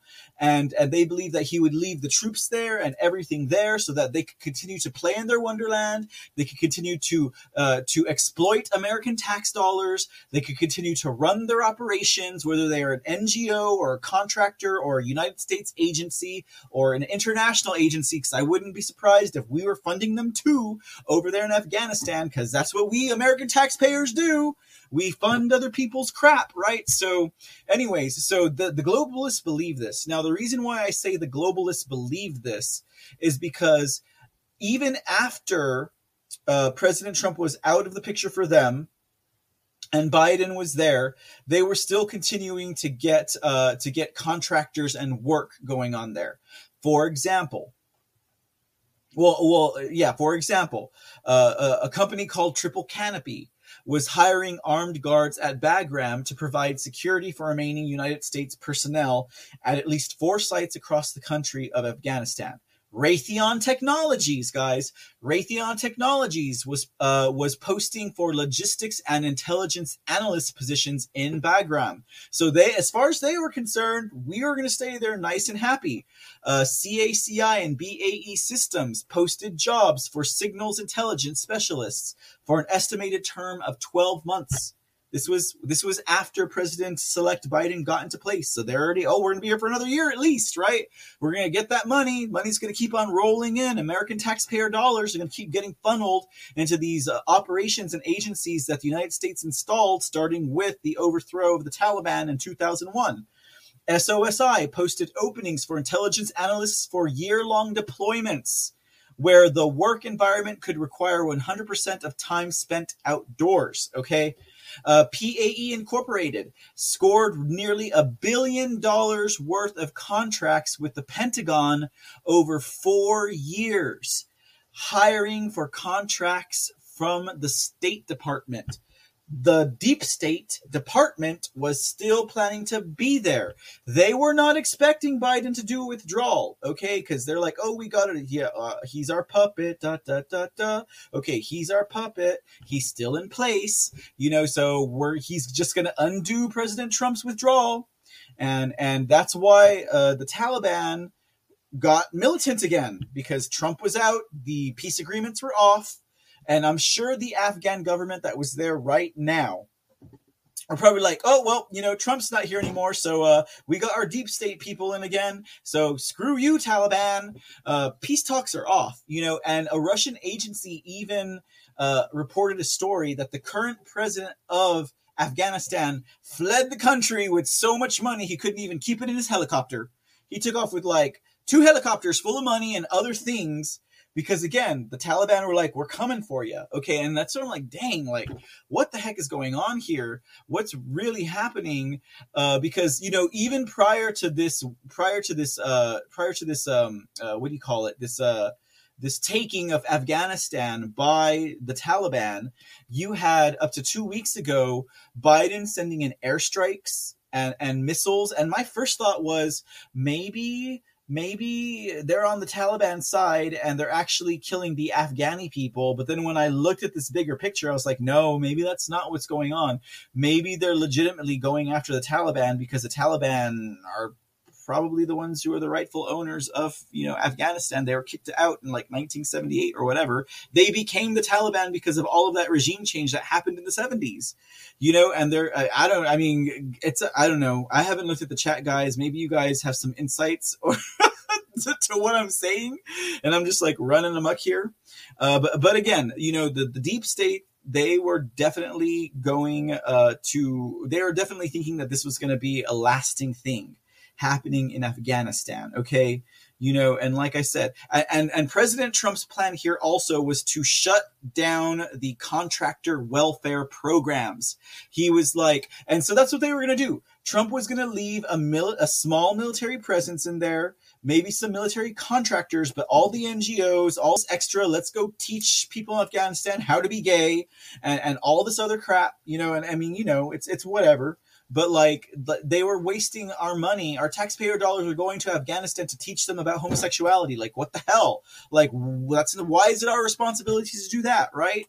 You know, so they can have another colored revolution over there in Afghanistan in 10 years or so?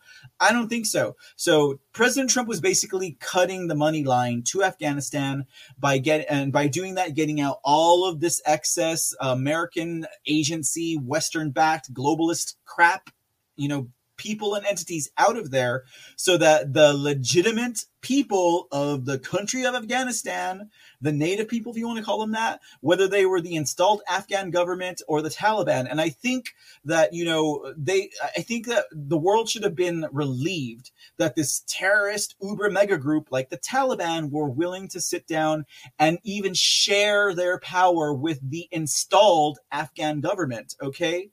And God, it sounds like we're really like, this is what it's like to read a Syrian newspaper, guys. Like, it flips your world upside down because, like, there's some truth out there that we don't hear, and you're probably not going to hear anyone else talking like I'm talking right now, saying that the Taliban government might actually be a legitimate government, but we've always been told that they were the terrorists and dictators and murderers and genocidalists, right? I don't know, because, you know, we'll talk about that in a minute, because right now there are people there who are crying, oh, the women are going to be executed and the gays are going to be thrown off buildings. And, you know, that's separate and removed from me, guys. But I don't know. I mean, who's to say? We even saw through other coups and other things on the TV where they were all actors. You were saying, oh, they're going to kill us and blah, blah, blah, blah, blah. So I don't know. I can't quote on that. And you know, maybe the Taliban is like that. I don't know. I couldn't tell you. Again, there's pieces of this puzzle that I couldn't fit in. And if they are going to violate human rights, according to some of the clips we're about to see in a minute, I mean, I don't know. Actually, let's roll that beautiful beam footage now. Okay, let's take a look at this. Let me see what we got here. Let's take a look at this real quick. This is from the Gateway Pundit. Apparently they have a brand new correspondent. So go easy on her, guys. Go easy on her. She isn't as suave and smooth as Jordan Conradson, but she's trying. Anyways, here's from the Gateway Pundit. They're at the Afghan protest in Washington, D.C. She talks with a few people. Alicia Powell with the Gateway Pundit here near the White House, and there was just a protest of a lot of Afghan natives, and you're protesting President Biden, is that right? Not only President Biden, but also the Taliban, because we think Biden obviously he's able to help, but instead, you know, we believe he's doing the opposite. The situation in Afghanistan is heartbreaking. It's absolutely heartbreaking. Thousands of people are displaced. Thousands of women are trying to find a way to get out of the country. Women are surrounded with a lot of uncertainties and fears. They fear about their rights. They fear about their hard-won gains, about all the change they have made in the last 20 years. And now they are all of a sudden, they see an Islamic emirate in front of their eyes, which has no respect to human rights, which has no respect to our diversity, and no respect, especially to values. When you say 20 years, you mean since 9/11? 9/11, 2001. For 20 years, they rebuilt the community, and they created a community which was very respectful to the diversity and human rights and democratic values. And for 20 years, we taught our children about this value. Now, those children who are born after 2001, now they are facing an Islamic emirate, and no one knows which kind of rules and regulation they are going to bring for Afghan women. The reason I'm here today, and yesterday I was here, by the way, to protest to the White House and United States, and through United States to the entire world. The way that our government collapsed yesterday, it was shocking. And the way that the people who were taken out of our country with the hope that we are going to have democracy, we are going to have human rights and women rights, children rights, we are going to have education and all these facilities that other world is going to have. So we came with the hope, we stood with the United States government, and now we are back to the 90s. What specifically is your problem with the way the situation was handled by the Biden administration this week? Many Afghan Americans and Afghans weren't happy with the Doha deal. I think in the immediate start of it, people were hopeful, but then because the Afghan government was not included in it, that was a red flag to us, that they were completely excluded. And then that woman's got to be a plant. That woman's a plant, because the Afghan government were included in the Doha deal. We just read it, guys. We just read it, okay? She's an operative, all right? And the Gateway Pundit, they're just out there doing their due diligence. So, and there was another comment here. I mean, this is all still very open. I'm throwing out some ideas right now about what I'm thinking about this stuff. After the Civil War, right? So I totally just broke into this video. Let me see here. Oh God, you guys are throwing out some gold pills. Thank you so much, guys. Anyway, okay, let's get back to this. Things like that continue to happen over months that stood out to us, that this isn't, why is not the Afghan government being respected and included when they are the official leaders of the country? So over time... See, but we installed them in 2001, okay? There were red flags, and then once Biden took office, the Taliban, they were not going to a lot of the peace meetings, but the Afghan government was. And then once Biden came into office, there were some targeted killings. So there were targeted killings of civilians. They were blowing up infrastructure and buildings, and these are all war crimes. And so we were wondering, why is the deal continuing when there are war crimes happening? And in addition, according to the Doha deal, they were not supposed to attack city centers. And starting last week, they started doing that. So there were various points. Okay, lady, the Doha deal was off the minute Biden got into office. So you cannot use the Doha deal as a reference attack for last week, okay? That's where she's wrong. Doha deal was off the minute Biden got into office because the peace talks officially stopped at that point, and that's 6 months ago. So again, this woman's, she's spinning a story. This woman is spinning a story right here. That's what she's doing. At which Biden could have pulled out of the Doha deal and had justification to do so, and he didn't. What are you asking for of the government or of the white Biden administration? To send aid to Afghanistan and help the people. The troops have been in there for over 20 years, and now they took them out when we need them the most. And it just happens, that the Taliban took over. It was all planned. So the United States, there's been troops in Afghanistan for 20 years. Has that helped Afghanistan? Yeah, I do believe they helped a lot. They have changed even today when I'm here. So this is because of the United States. We had they provided employment opportunity to our people. They provided financial assistance. They provide technology. They created the military for our government. They helped creating the military, our National Directorate of Security, our intelligence, many more things. So with even the airport bubble, roads, bridges, schools, many things, universities, curriculum, with whatever you can imagine, they helped us. But the way the transition happened, this is not acceptable. It's not making any sense. You are taking a country 20 years, and now you're throwing it back 20 years. Well, I'm not saying we should have stayed in Afghanistan for another 20 years. Definitely not.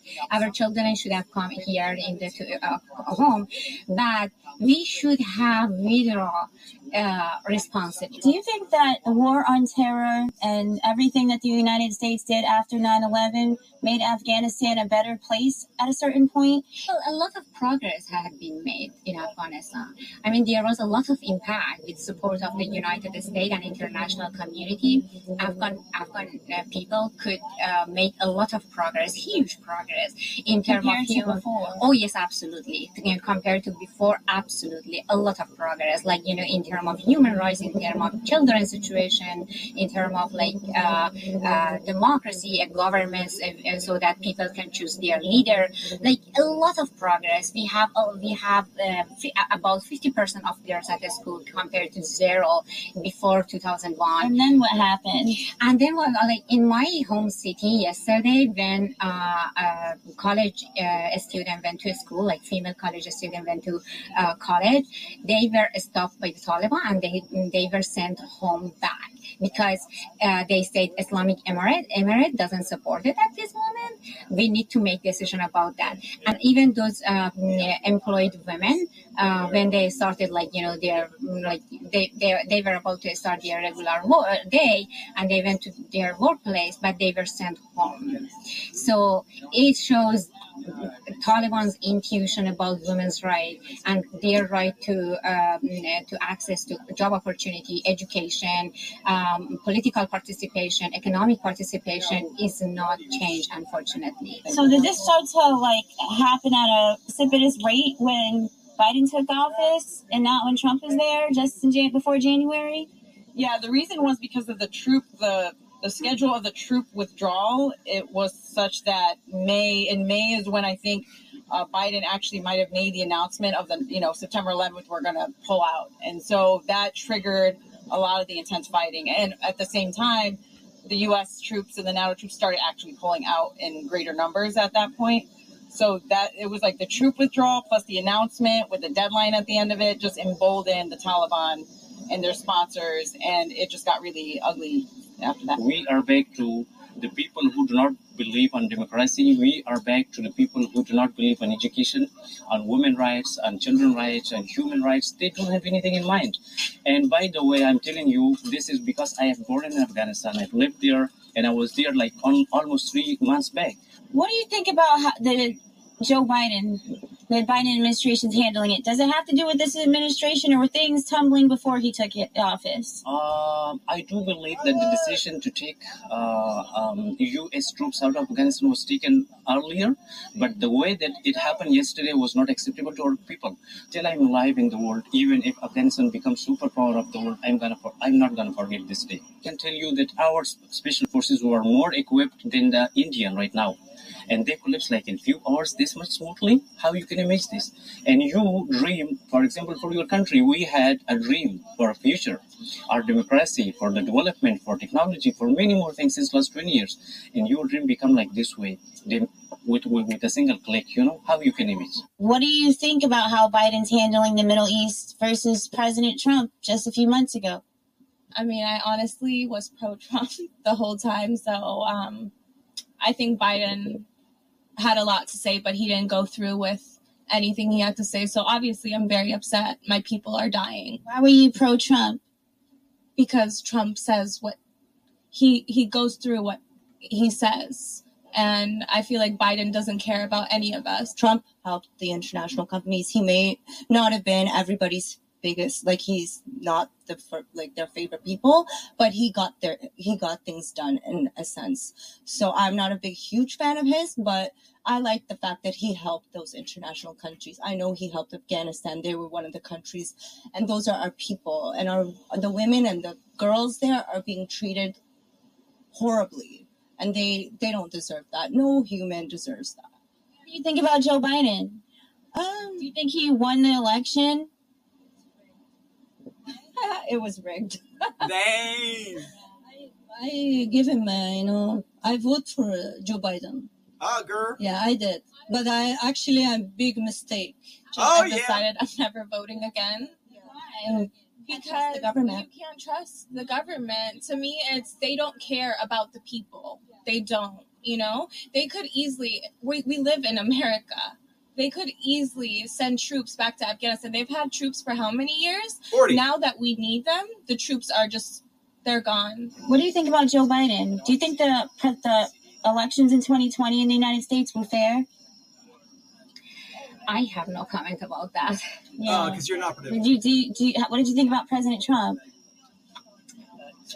Well, President Trump, he started a peace negotiation, which was a good step to me. I mean, it was a good move because he wanted to stop the war in Afghanistan. And it's been like 40 years that Afghanistan is in war, and he wanted to stop that war, and he started a peace negotiation. But unfortunately, it didn't go very well because there wasn't that much push, that much interest to the peace negotiation. Everyone just was just thinking to withdraw, to get the troops out of the country. I think the new administration were more thinking about getting troops out of the country rather than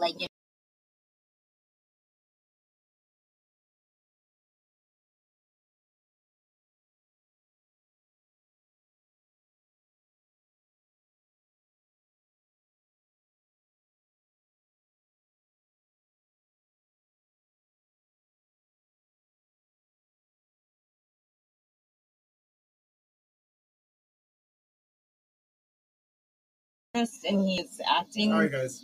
like a centrist. So I feel that it hasn't gone too far in either direction. Maybe some people disagree with that. The recent budget bill that they passed, maybe some people think that's too much. But I think there are other areas where he has been in the center or maybe even the right even. So it's been a mixed bag. What did you think about Trump? I think, I go by policy, so I can't say I hated all of his policies. There might have been some that I was like, okay, but yeah, I think his style of communicating, and there were some problematic things, but I try to just stick with policy and focus on policy only. How do you think Joe Biden is handling Afghanistan and the Taliban situation? In general, I would have to say, I don't want to talk about only Joe Biden. I am overall not going to, I cannot say that I support generally what has happened in the last 20 years. And there's been a lot of things that we shouldn't have done. As far as this peace goes, my only request to the people and Joe Biden and anyone who can make a difference is a peace should include every religious group, every cultural group, every neighbor, every international, anyone surrounding Afghanistan, all the diversity, all the countries that want to be involved in Afghanistan. Basically, the peace should be inclusive of everyone and should create a situation that a government can work with the international community, because now the world's flat. You cannot be isolated and do things. So that's what I would like. If I would help Joe Biden, I would achieve something like that. I mean, if I would help Joe Biden, I would achieve something like, get out of here, guy. Okay, we'll leave it there. It's only like a few more minutes long, but you guys got a sense of the idea of what they're talking about. Kind of a mixed bag here. I definitely believe that in that group, there were a few plants in that group. Yeah, there's that poor sack of crap. Oh, I'm sorry, guys. I forgot to tell you, be prepared. We will have swamp creatures in today's episode. Okay. There's going to be a lot more to come. All right. There's going to be a lot more to come. We got 2 more stories to go and we'll wrap up the show, but we're moving right along. Now, it would have been it would have been fun to have ended on the people talking about how they support Trump, how they don't support Biden, because a lot more things are going to be coming out of this whole Afghanistan drawdown. Okay, now keep in mind, like that one lady said that the Afghan government was not included in the Doha Agreement, which is totally false. We read it ourselves. We saw it there. They were both part of this agreement. The Taliban did not renege on that until once Biden was in office, because it wasn't going to go their way anyways. Like, there's nothing that Biden would have done to have supported them. But the question then remains, what is actually going on here? Okay, because like I said, the deep state, they were still making plans in Afghanistan. Okay. And then it comes out that, Biden's still going to do the troop removal, the troop withdrawal. And I'm sure people are like, what? And, and Trump had it set up for like a May or something like that. And it went all the way now to September. Very symbolic.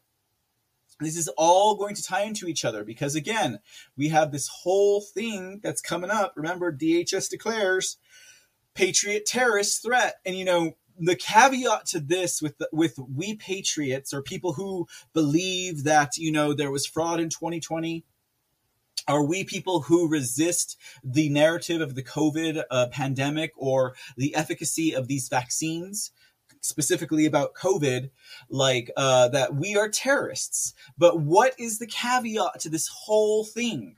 Somehow they draw that group of people to 9/11. They are formulating a narrative because perhaps come the anniversary of 9/11, they are going to try to attempt another false flag, because that these guys have been trying to do false flags this whole time.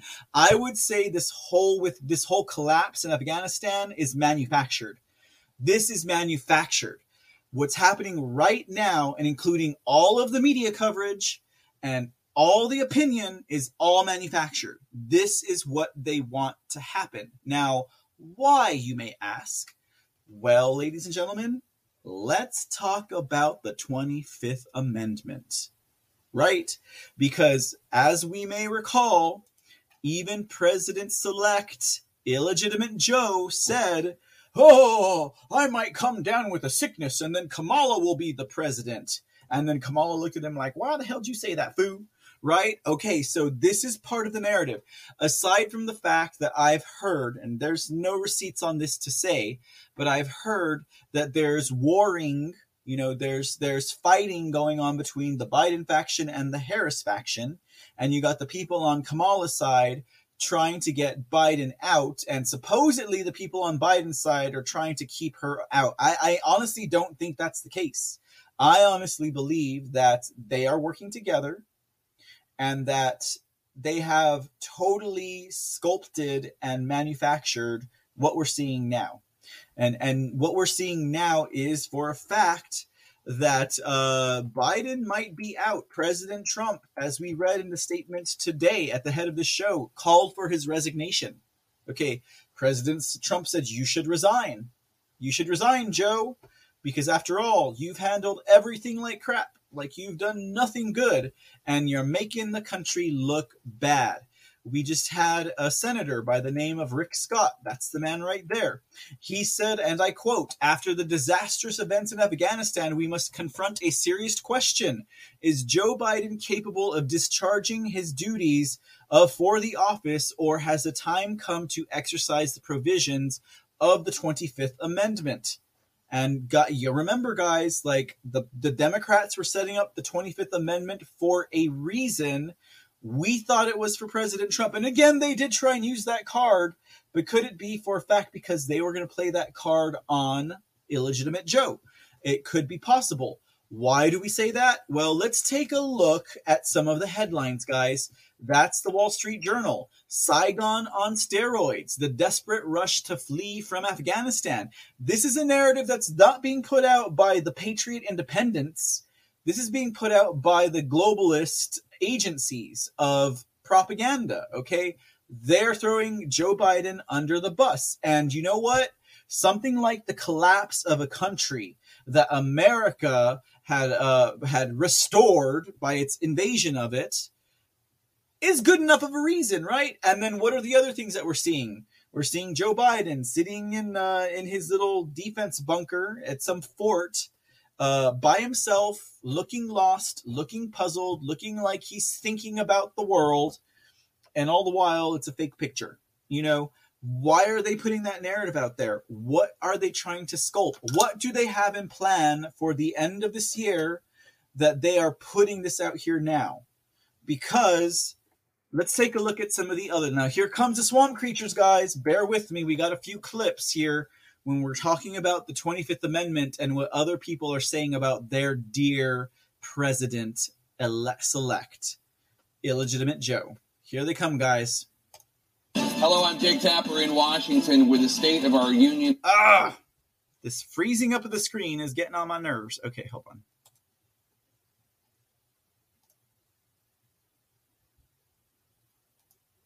Oh, it wants to think about itself now. Okay, hold on.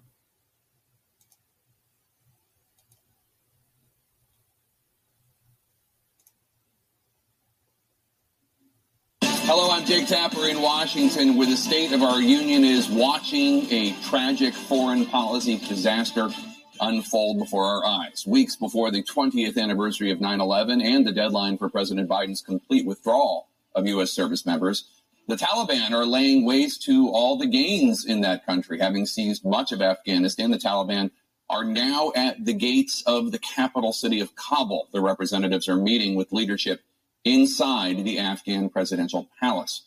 The rapid crumbling of the country has caught the Biden White House flat-footed. On Saturday, after pulling out almost all of the 2,500 service members there when he took office, President Biden said he would deploy more U.S. troops, 5,000 now total, for the limited mission of getting Americans and others fleeing safely out of Kabul, warning of a, quote, swift and strong U.S. response if the Taliban interfere.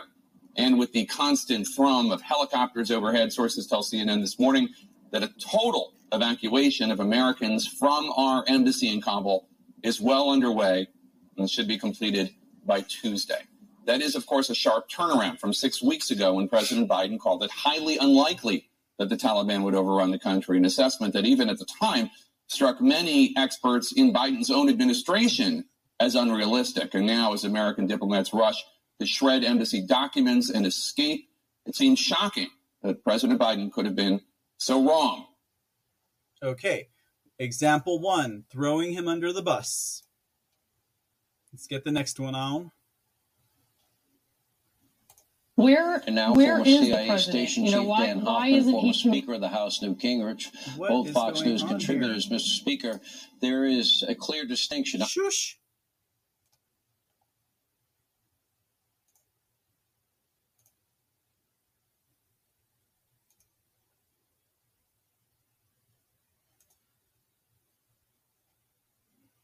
Oh, it's being tricky today.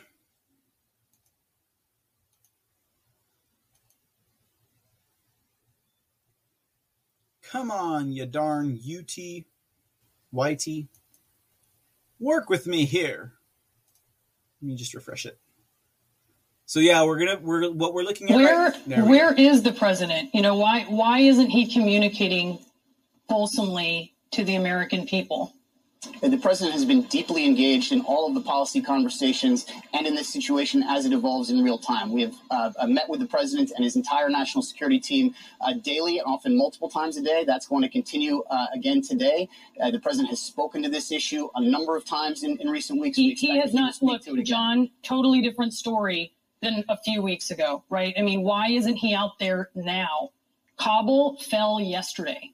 Where is the president? Again, Brianna, the president has spoken to this extensively, and I expect that he will speak to it again soon. Soon, in the coming days, should we hear something from him today? Do you expect that? It seems like the moment demands that. I'm not going to get ahead of both decision-making and any announcements on this. All I can say at this point is that we expect the president again to address the American people on Afghanistan, and as soon as we have more to say about that, we will. Okay, so that's one. Now, Indiana Senator. And we are not going to listen to that video. Okay, so let me go and close that before it plays the next one. Okay, and again, like what we're seeing here now is Biden's own, well, not Biden's own, but the deep state, the liberal media, who propped up this man, they are now throwing him under the bus, okay? Because they are setting up this narrative to take him down, to replace him with Kamala Harris, okay? That's what we're seeing, and this whole thing that's happening in Afghanistan, like I said, could very well have been manufactured to be this way. They needed a way out for him. He hasn't kicked the bucket yet. So this could very well be that path Joe forward. Biden is going to be the face of the failure of the withdrawal. Jesus. Pardon me, sir.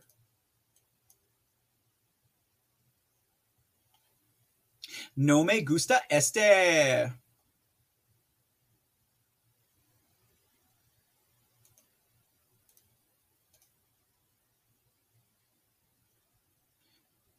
Joe Biden is going to be the face of the failure of the withdrawal. He is the president right now as this is happening. And just a few weeks ago, just a little over a month ago on July 8th, when he defended the decision in Afghanistan, he talked about how, and I'll quote from him here, there's going to be no circumstance where you see people lifted off the roof of an embassy in the United States from Afghanistan. But we are seeing scenes like that play out in Afghanistan right now. Terrible footage coming from the airports of hundreds of Afghan citizens trying to cling to American jets as they're taking off, including extremely disturbing footage this morning about some people, after the planes take off, falling from the planes back to the tarmac, back to the streets below. Really difficult to watch.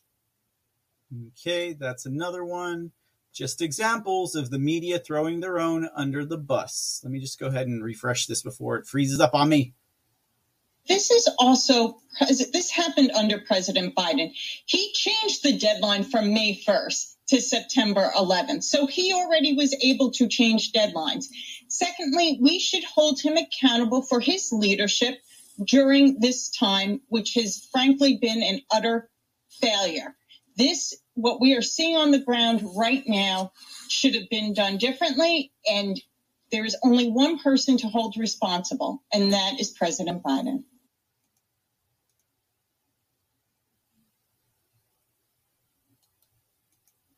Well, I don't know what that was about.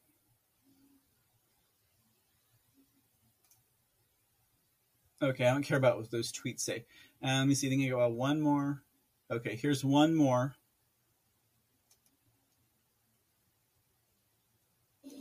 Matt Zeller, exactly 2 weeks ago, you appeared on this program and you explained how your own life was saved by an Afghan interpreter when you were serving in Afghanistan. And you called on the Biden administration to airlift the remaining Afghan interpreters and their families out. And you said if they stayed, it would be a death sentence. Those words, I think, were tragically prescient.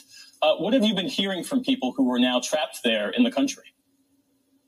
They feel absolutely betrayed, and they should. We've left them there to die. I can't stand what Jake Sullivan said this morning. Why does he still have a job at this point? These people need to be evacuated. I don't care if the president had bad choices. We told him that this was going to happen months ago. The Association of Wartime Allies, Human Rights First, Veterans for American Ideals, the International Refugee Assistance Project, the Truman Project, Iraq and Afghan Veterans of America, IAVA, we all told them as far back as April that this was going to happen and that they needed to start evacuating our Afghan wartime allies when we still had the troops and personnel in place and the country had not yet collapsed to the Taliban. This is worse. The Secretary of State goes on TV this morning and says that this is not a new Saigon. He's right. It's worse. It's worse than Saigon. In Saigon, we got 130,000 people out in a week. We've been trying to conduct an Afghan evacuation now for the better part of a month, and we've barely moved 2,500 people. They need to take full responsibility for their failure to evacuate our Afghan wartime allies. They had more than enough time. They were warned that this was going to happen. This failure is as much of ours as it is as a Taliban victory. All right, guys. So that's some of that up there for y'all. Okay, so they're throwing their own under the bus, okay, as we're seeing. Now, this is, again, to me, this is a setup for the narrative that they are trying to push forward. Now, here's the part where Kamala comes in. And yes, I'm seeing you guys' comments. Yes, this has to do with September 11th also. Check this out. Bam! Headlines from Politico back in April. Politico had this article.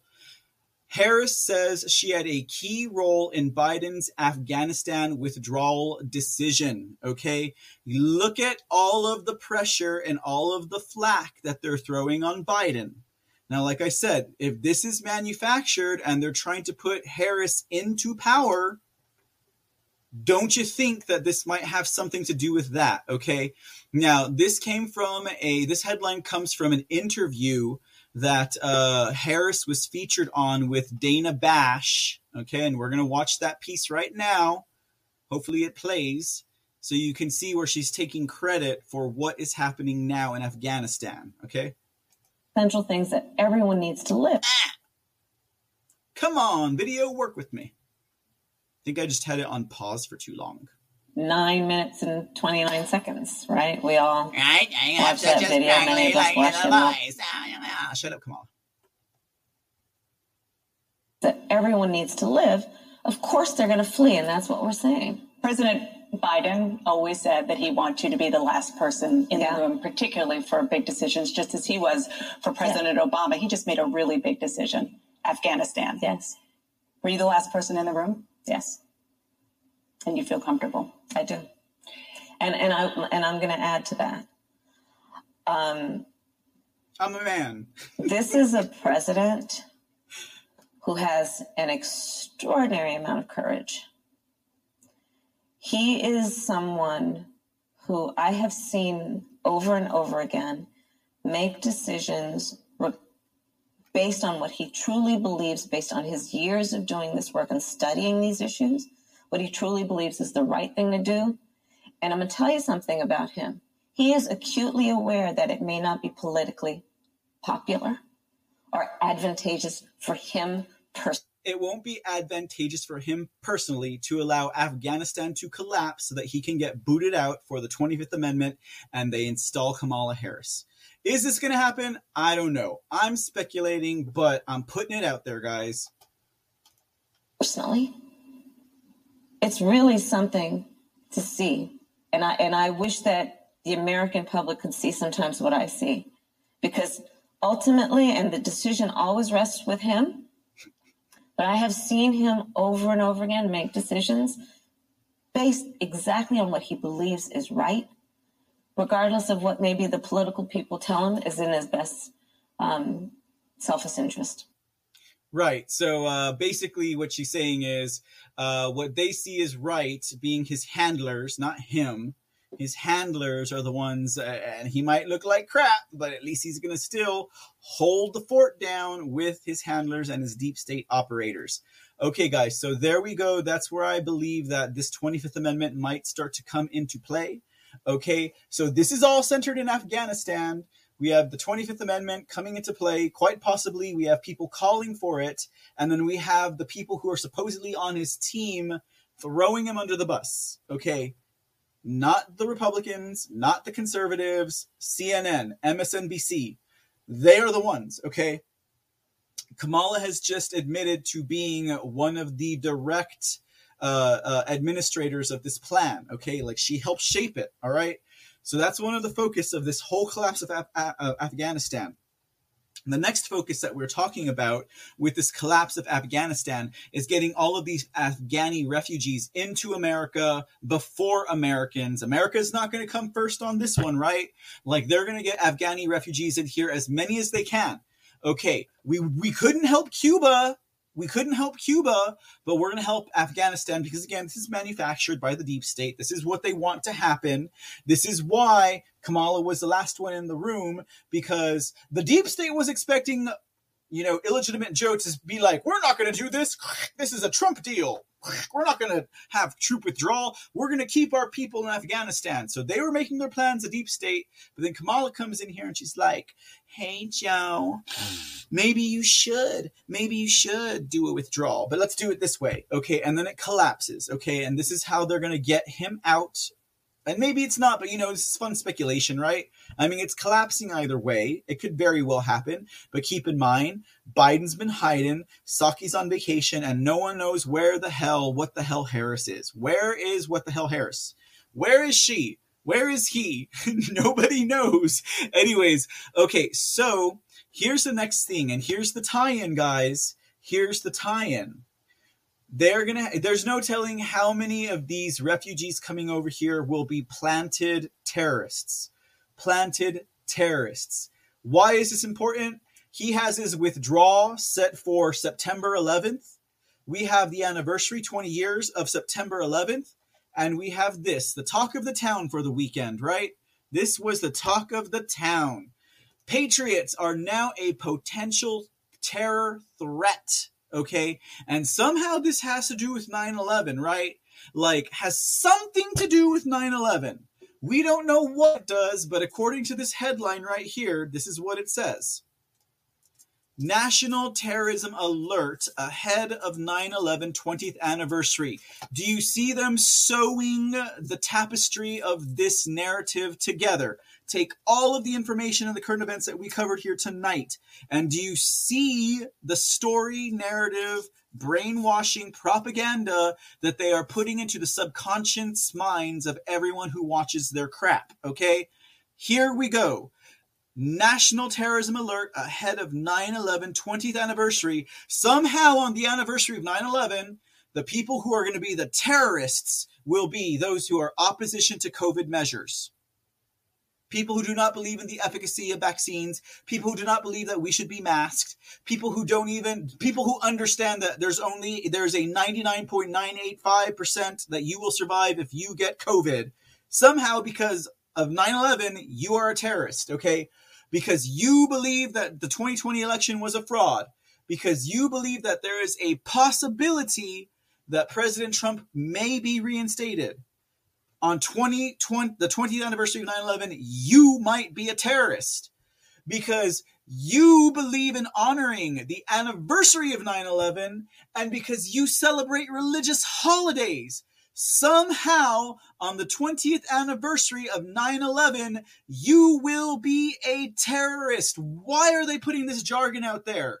And at the same time, going to bring in thousands of Afghani refugees who probably will have terrorist cells within those groups that will perform these terrorist false flags, and then they will blame it on patriots. They're setting up a narrative, ladies and gentlemen. This is what I see. I don't have a crystal ball, but this is what's speaking to me right now. Because people were talking about this weekend, we saw that the Department of Homeland Security put this out, and people were like, well, what's going to happen? What are they going to do? For me, this is set up for a false flag. This is set up for a false flag. So on the anniversary of 9/11, through their terrorist groups who have been implanted into these refugees from Afghanistan, can come in and do their false flag, and they can blame it on Americans. But wait, there's more, ladies and gentlemen. Okay, I don't know if you guys caught any of this. Oh, well, first, let's see. They have a narrative for it, guys. They have a narrative for it. It's already out there on the news. I don't know if you guys saw this, but let's listen to it. Security has issued a new terrorism advisory amid what the department calls a heightened threat landscape across the United States. NBC's Pete Williams joins us with an update on that. Pete, thanks for joining us. What more can you tell us about this advisory and perhaps what prompted it? So it's important to know that this is not based on any threats. This is based on analysis of the... It's not based on a threat. There's no patriot out there who's threatening to do anything. But it's based on analysis, ladies and gentlemen. It's based on analysis. They're setting up a story, they're creating a narrative, and they're making us the fall guys. The threat picture, not on any imminent warning that something could happen here. The last of these terrorism advisories was issued in May, and it expired today. So this is really, in essence, a renewal and update of it. Homeland Security says there are several concerning factors. There's continuing grievances over COVID restrictions, which has stirred up a lot of opposition. There's the continuing efforts by foreign influencers to try to stir up trouble in the U.S. There's the coming 20th anniversary of the 9/11 attacks, with al-Qaeda in the Arabian Peninsula now once again sort of firing up its propaganda machine. And there are approaching religious holidays and the opening of school and the possibility of school shootings. So for all those reasons... Do you see that they just told us everything that they are planning to do? The opening of school, the possibility of school shootings, al-Qaeda or the CIA ramping up propaganda in Arabian Peninsula. Like, they give you their entire plan if you pay attention to it. Like, he just spilled it out. Religious holidays coming up, there could be shootings. Schools opening, there could be shootings. Propaganda by the CIA. Like, they are telling you everything. DHS says this is the terror threat picture that we face. But again, it's not. And somehow it's going to be Patriots. It's somehow all of this crap. There's going to be a school shooting because you believe that President Trump can be reinstated. There's going to be a religious holiday shooting because you think that we should not wear masks. Oh my goodness! Like, it's not a warning that there's attacks that they know of. It's more of, here's the threat picture. That's why we're continuing this advisory. Here's the story that we want you to believe, and this is the reason why we're telling you. Shut up, Carvana. We're not going to promote you. Give me a free car, and I will promote you. Okay, now here's another one. Go figure, right? No, we could probably see this one coming. Adam Kinzinger, right? The rhino who voted to impeach President Trump.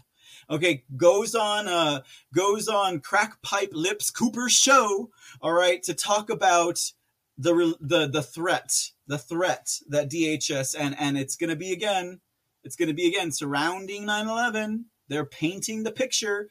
This is the narrative they're implanting into the subconscious minds of all of my Twitch users.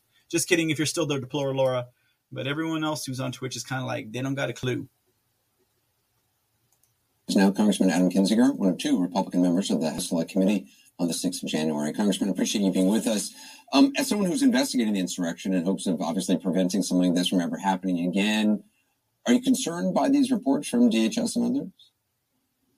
Yeah, it's concerning because, on January 5th, we never imagined that January 6th, to the level it did, would happen, even though a lot of us predicted violence up to that day.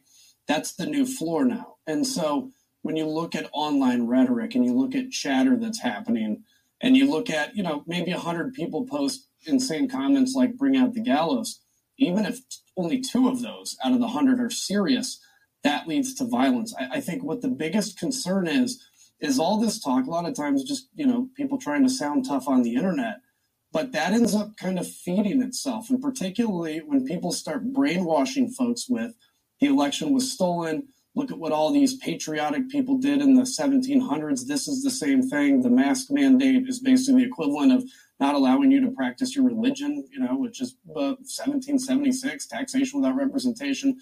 Ultimately, that does grow into action, and it's a real concern. The DHS intelligence chief is saying that the increasing calls for violence are linked to conspiracy theories, false narratives. The fact that so many people, in the Republican Party, I got to say, including the former president, are still pushing the big lie and these conspiracy theories. The fact that there's a former president of the United States still pushing this stuff, it does make it all the more concerning. I mean, it gives it a legitimacy it otherwise would not have. Yeah, it absolutely does, because in the past, when you hear, in the 90s, it was the UN black helicopters. And, you always have eras of conspiracies, but they were never given oxygen by people in authority. When you have somebody in authority then that comes up, and even if they don't directly say, now, obviously the former president constantly says the election was stolen, but maybe if he doesn't directly, for instance, parrot what QAnon has been saying, there's little kind of winks and nods to it, or there's no disavowing of that. And that ends up when somebody with authority speaks conspiracy, or when somebody with authority speaks that dark part in everybody's heart that we always have to fight against, the desire to hate, the desire to divide, it gives permission to let that overtake you. And we can't be surprised when that happens to a large scale like we saw on January 6th and like we're concerned about in the future. I really want to talk about Afghanistan. The situation obviously more dire by the day. For anybody who thought, the current president, said in July, well, he didn't think I'm paraphrasing, that, the whole country was going to fall very quickly. Well, it is falling very fast. Kabul is still holding. As someone who served there with the Air Force, what do you think of what is going on and what the implications of it are? Well, it's entirely foreseeable. It's entirely tragic. I get that, now people are talking about the polls that say, the American people support the exit. Let's keep in mind the American people supported the exit from Iraq until ISIS rose up, and then the American people strongly supported the intervention against ISIS. leadership, especially at this level, is about leading, particularly on foreign policy issues. I didn't see a lot of Americans on the street demanding the exit from Afghanistan, but of course, if you ask them, they're going to say, yeah, we should leave. But we had gotten to a point where mere 2,500 U.S. troops were stiffening the backbone with air support, logistics support, all this. I mean, we have great allies in Europe that are incapable of providing their own air support, for goodness sake. So that's a minimal thing we can do to stiffen the spine. This was entirely foreseeable. And beyond, judging the decision to leave, which I think is a disastrous decision, we had nothing in place and have nothing in place for the evacuation of the 30,000 Afghan residents who put their life on the line, were promised a visa if they worked with us as translators and people and those kinds of things. And they are stuck in Afghanistan now. And how are you going to evacuate them when all the major supply routes, when all of the area is controlled by the Taliban now? It's a tragedy, and it's a tragedy that was entirely preventable. We've also seen now already images, and we'll see more as more bases are taken over by the Taliban, of rows and rows of up-armored Humvees. And I saw some drones out there that have been now taken, things that were just left behind or left, I guess, for the Afghan National Army. And I don't know if it was because the U.S. pulled out so quickly or because they thought the Army could hold and they should have this equipment. But you now have, we've seen this play out so many times in the past over different decades, and it's playing out again. And as you said, it's, we have seen this before. Well, yeah, and I think, first off, any of that equipment we can get a beat on from the air, we should destroy. But keep in mind, we have no observers on the ground at this moment, so it's very hard to know what you're accurately targeting. It's not like in the movies. But secondarily, again, if you're even U.S. ground forces and you're fighting in a battle, we desire, demand, and need air support and artillery support. And we need communications, and we need logistics, and we need the ability to call for medevac. We pulled all of that out when we left Afghanistan. That was the linchpin we were provided. And even the Afghan Air Force, which was becoming more and more capable, they required U.S. contractors to keep these planes flying. The contractors were the first to leave. And so now to expect the Afghan army, who had been fighting heroically to this point, keep in mind the vast majority of casualties, dozens a week were by the Afghan army. All right, shut up, Adam. Okay, all right, we're done with him. Okay, yeah, okay. Anyways, hey, Gary, I appreciate your optimism and your faith, because, yeah, you're right. This is stuff that may not happen. And, and I'm actually a chief believer that if you speak truth to power and you put it in the light, it falls apart. Okay. But this is just kind of an analysis. This is the way my mind works when I'm thinking about this drawdown in Afghanistan, this move to put Kamala Harris into the office. And yes, 9/11 was the withdrawal date that was set up for the Afghanistan troops through President-elect Biden. Very symbolic, right? The symbology will be their downfall. But then you also have the news touting off that there's going to be a terrorist attack because of the 9/11 anniversary. It's not a coincidence that you have a drawdown date and you have the 9/11 anniversary, now a terrorist threat that's being pinned on Patriots. So I'm not saying this is going to happen. I don't have a crystal ball. I'm not looking to the future. I'm not saying set the date. I'm not that kind of guy. But the optimism and the faith that you have is something that we also do need to have, because that also combats, aside from putting the truth into the light, so it diffuses the dark side's power over their dominion on the events. We also need people who have that. It's a theory. Thank you guys. This is just what I'm saying. This is what I see. This is something that I can speculate could be a possibility based on, my own types of research and analysis throughout the years. And when you look at the stuff that they do, they set this stuff up for the people and they put it on the news, guys. So I appreciate y'all's commentary out there in the chat rooms. All of it's very valid, guys. Everything that everyone is saying in the chats is very valid.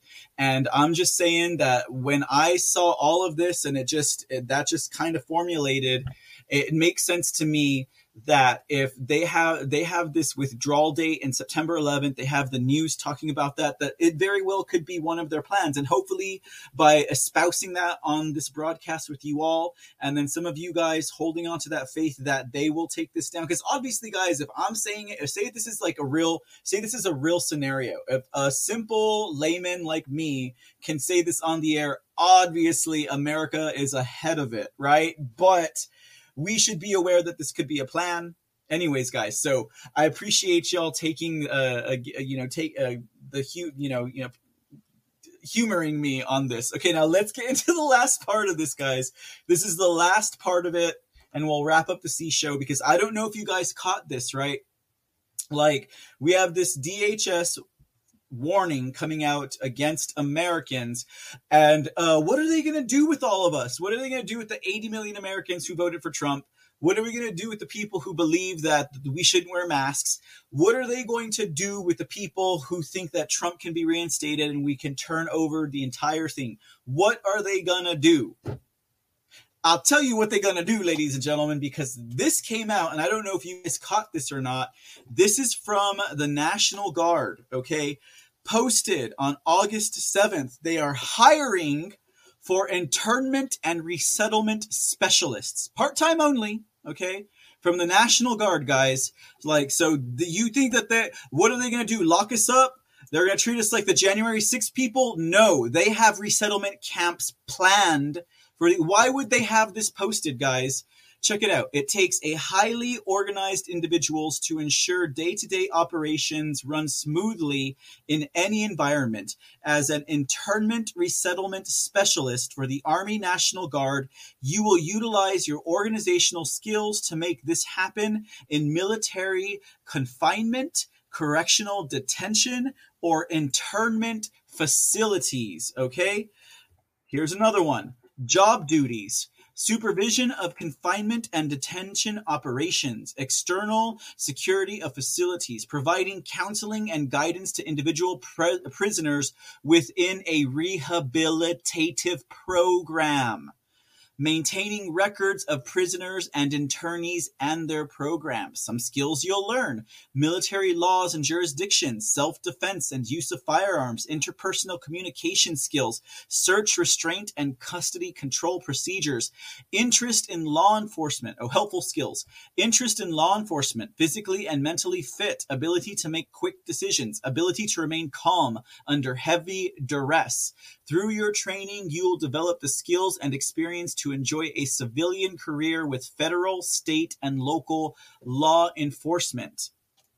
Finally, internment. This is on Indeed.com, guys. You want to get a job? Go to Indeed.com. Internment resettlement specialist, U.S. Army Reserves, $30,000 to $75,000 a year. You guys want me to go apply for this and be like a mole? I'll go do it. Okay, easily apply. Responsive employer, supervision of confinement and detention operations, counseling guidance to individual prisoners within a rehabilitative program. Do you guys believe that this is going to be for the refugees they're bringing from Afghanistan? Do y'all think that? Because it kind of sounds like to me that this is going to be set up for people, and I'm not being a fearmonger, guys. You know I am an eternal optimist. All right, but if there is a tornado coming to your house, I'm going to call you up and be like, hey, girl, you in danger, all right? So I'm just saying, why would they be putting this out? This is August 7th is when this came out. And then they're putting out this DHS stuff where people who believe in Trump being reinstated, and they believe if you don't believe in the mask or the vax, why would this? I'm just, reading between the lines, guys. This may not be true. Maybe they're gonna bust all of the deep staters, right? They're gonna arrest everyone in Washington, D.C. They're gonna arrest all of the pedophiles in Hollywood. They're gonna arrest all the businessmen who've been doing treasonous deals, and that's what this internment resettlement camp is for. I don't know, guys. What do you think? What do you think? Based on everything that I've shown you today, and then based on all the inaction that's happened on the rest of the group that I just told you guys about. I don't know, guys. You tell me what you think, but that's just kind of what I see happening, and all of this is circling around Afghanistan. Somehow. Anyways, ladies and gentlemen, it's just some information I thought you should know, something to chew, some fat to chew on, just some thoughts to take you into the evening. But we'll see what happens, ladies and gentlemen. We will see what happens. But in the meantime, ladies and gentlemen, that's going to wrap up the show for tonight. Thank you guys for tuning in to the C Report for this Monday afternoon. And most definitely, thank you for hanging in there and engaging in the chat. I love you all. I love you guys. I love that we can have a great chat in there and not just guys. Don't step on Gary's toes. You can stomp his heel if you want. No, just kidding. Just kidding, Gary. I love you. No. Thank you for the gold pill donations as well. I just got an Amber Alert. What's it say? Alert: Carlos Chinchilla Vasquez, 15-year-old. From North Carolina. Well, may God be with him. Gary, we don't have guests on the C Report. We have them on Mr. C in the Dark. You're welcome to join us on Friday or Saturday. I don't have a lineup right now. Let me release the lotto tickets before we head out. Okay. All right. Thank you for the gold pill donations. Our Cloaked and Seen just dropped a can. Thank you so much. Let me see what else we got here. Sean Joe dropping a cookie. I'm going to read through what I can before we sign out for the night. Nat Hendy dropping 10-11 gold pills. Thank you so much for your support of the show. I hope you guys enjoyed today's show. I had a good time. And again, everyone, y'all have a great night. I released the lotto ticket. Let me make sure you guys are getting that before I log out for the night. Okay, I guess I just released it now. Okay. There we go. There goes my lotto ticket winners. All right, guys. Gary. Thank you, sir. I appreciate the passion. We'll see what we can do about it. I'm sure I need to know about it, but why don't you hit me up on Discord and share it with me there, and then maybe I can share it on the show tomorrow. Until then, guys, you have a great night. We will see you again tomorrow, same place, same time, 7:30 p.m. Central. And enjoy your evening, y'all. Enjoy your evening.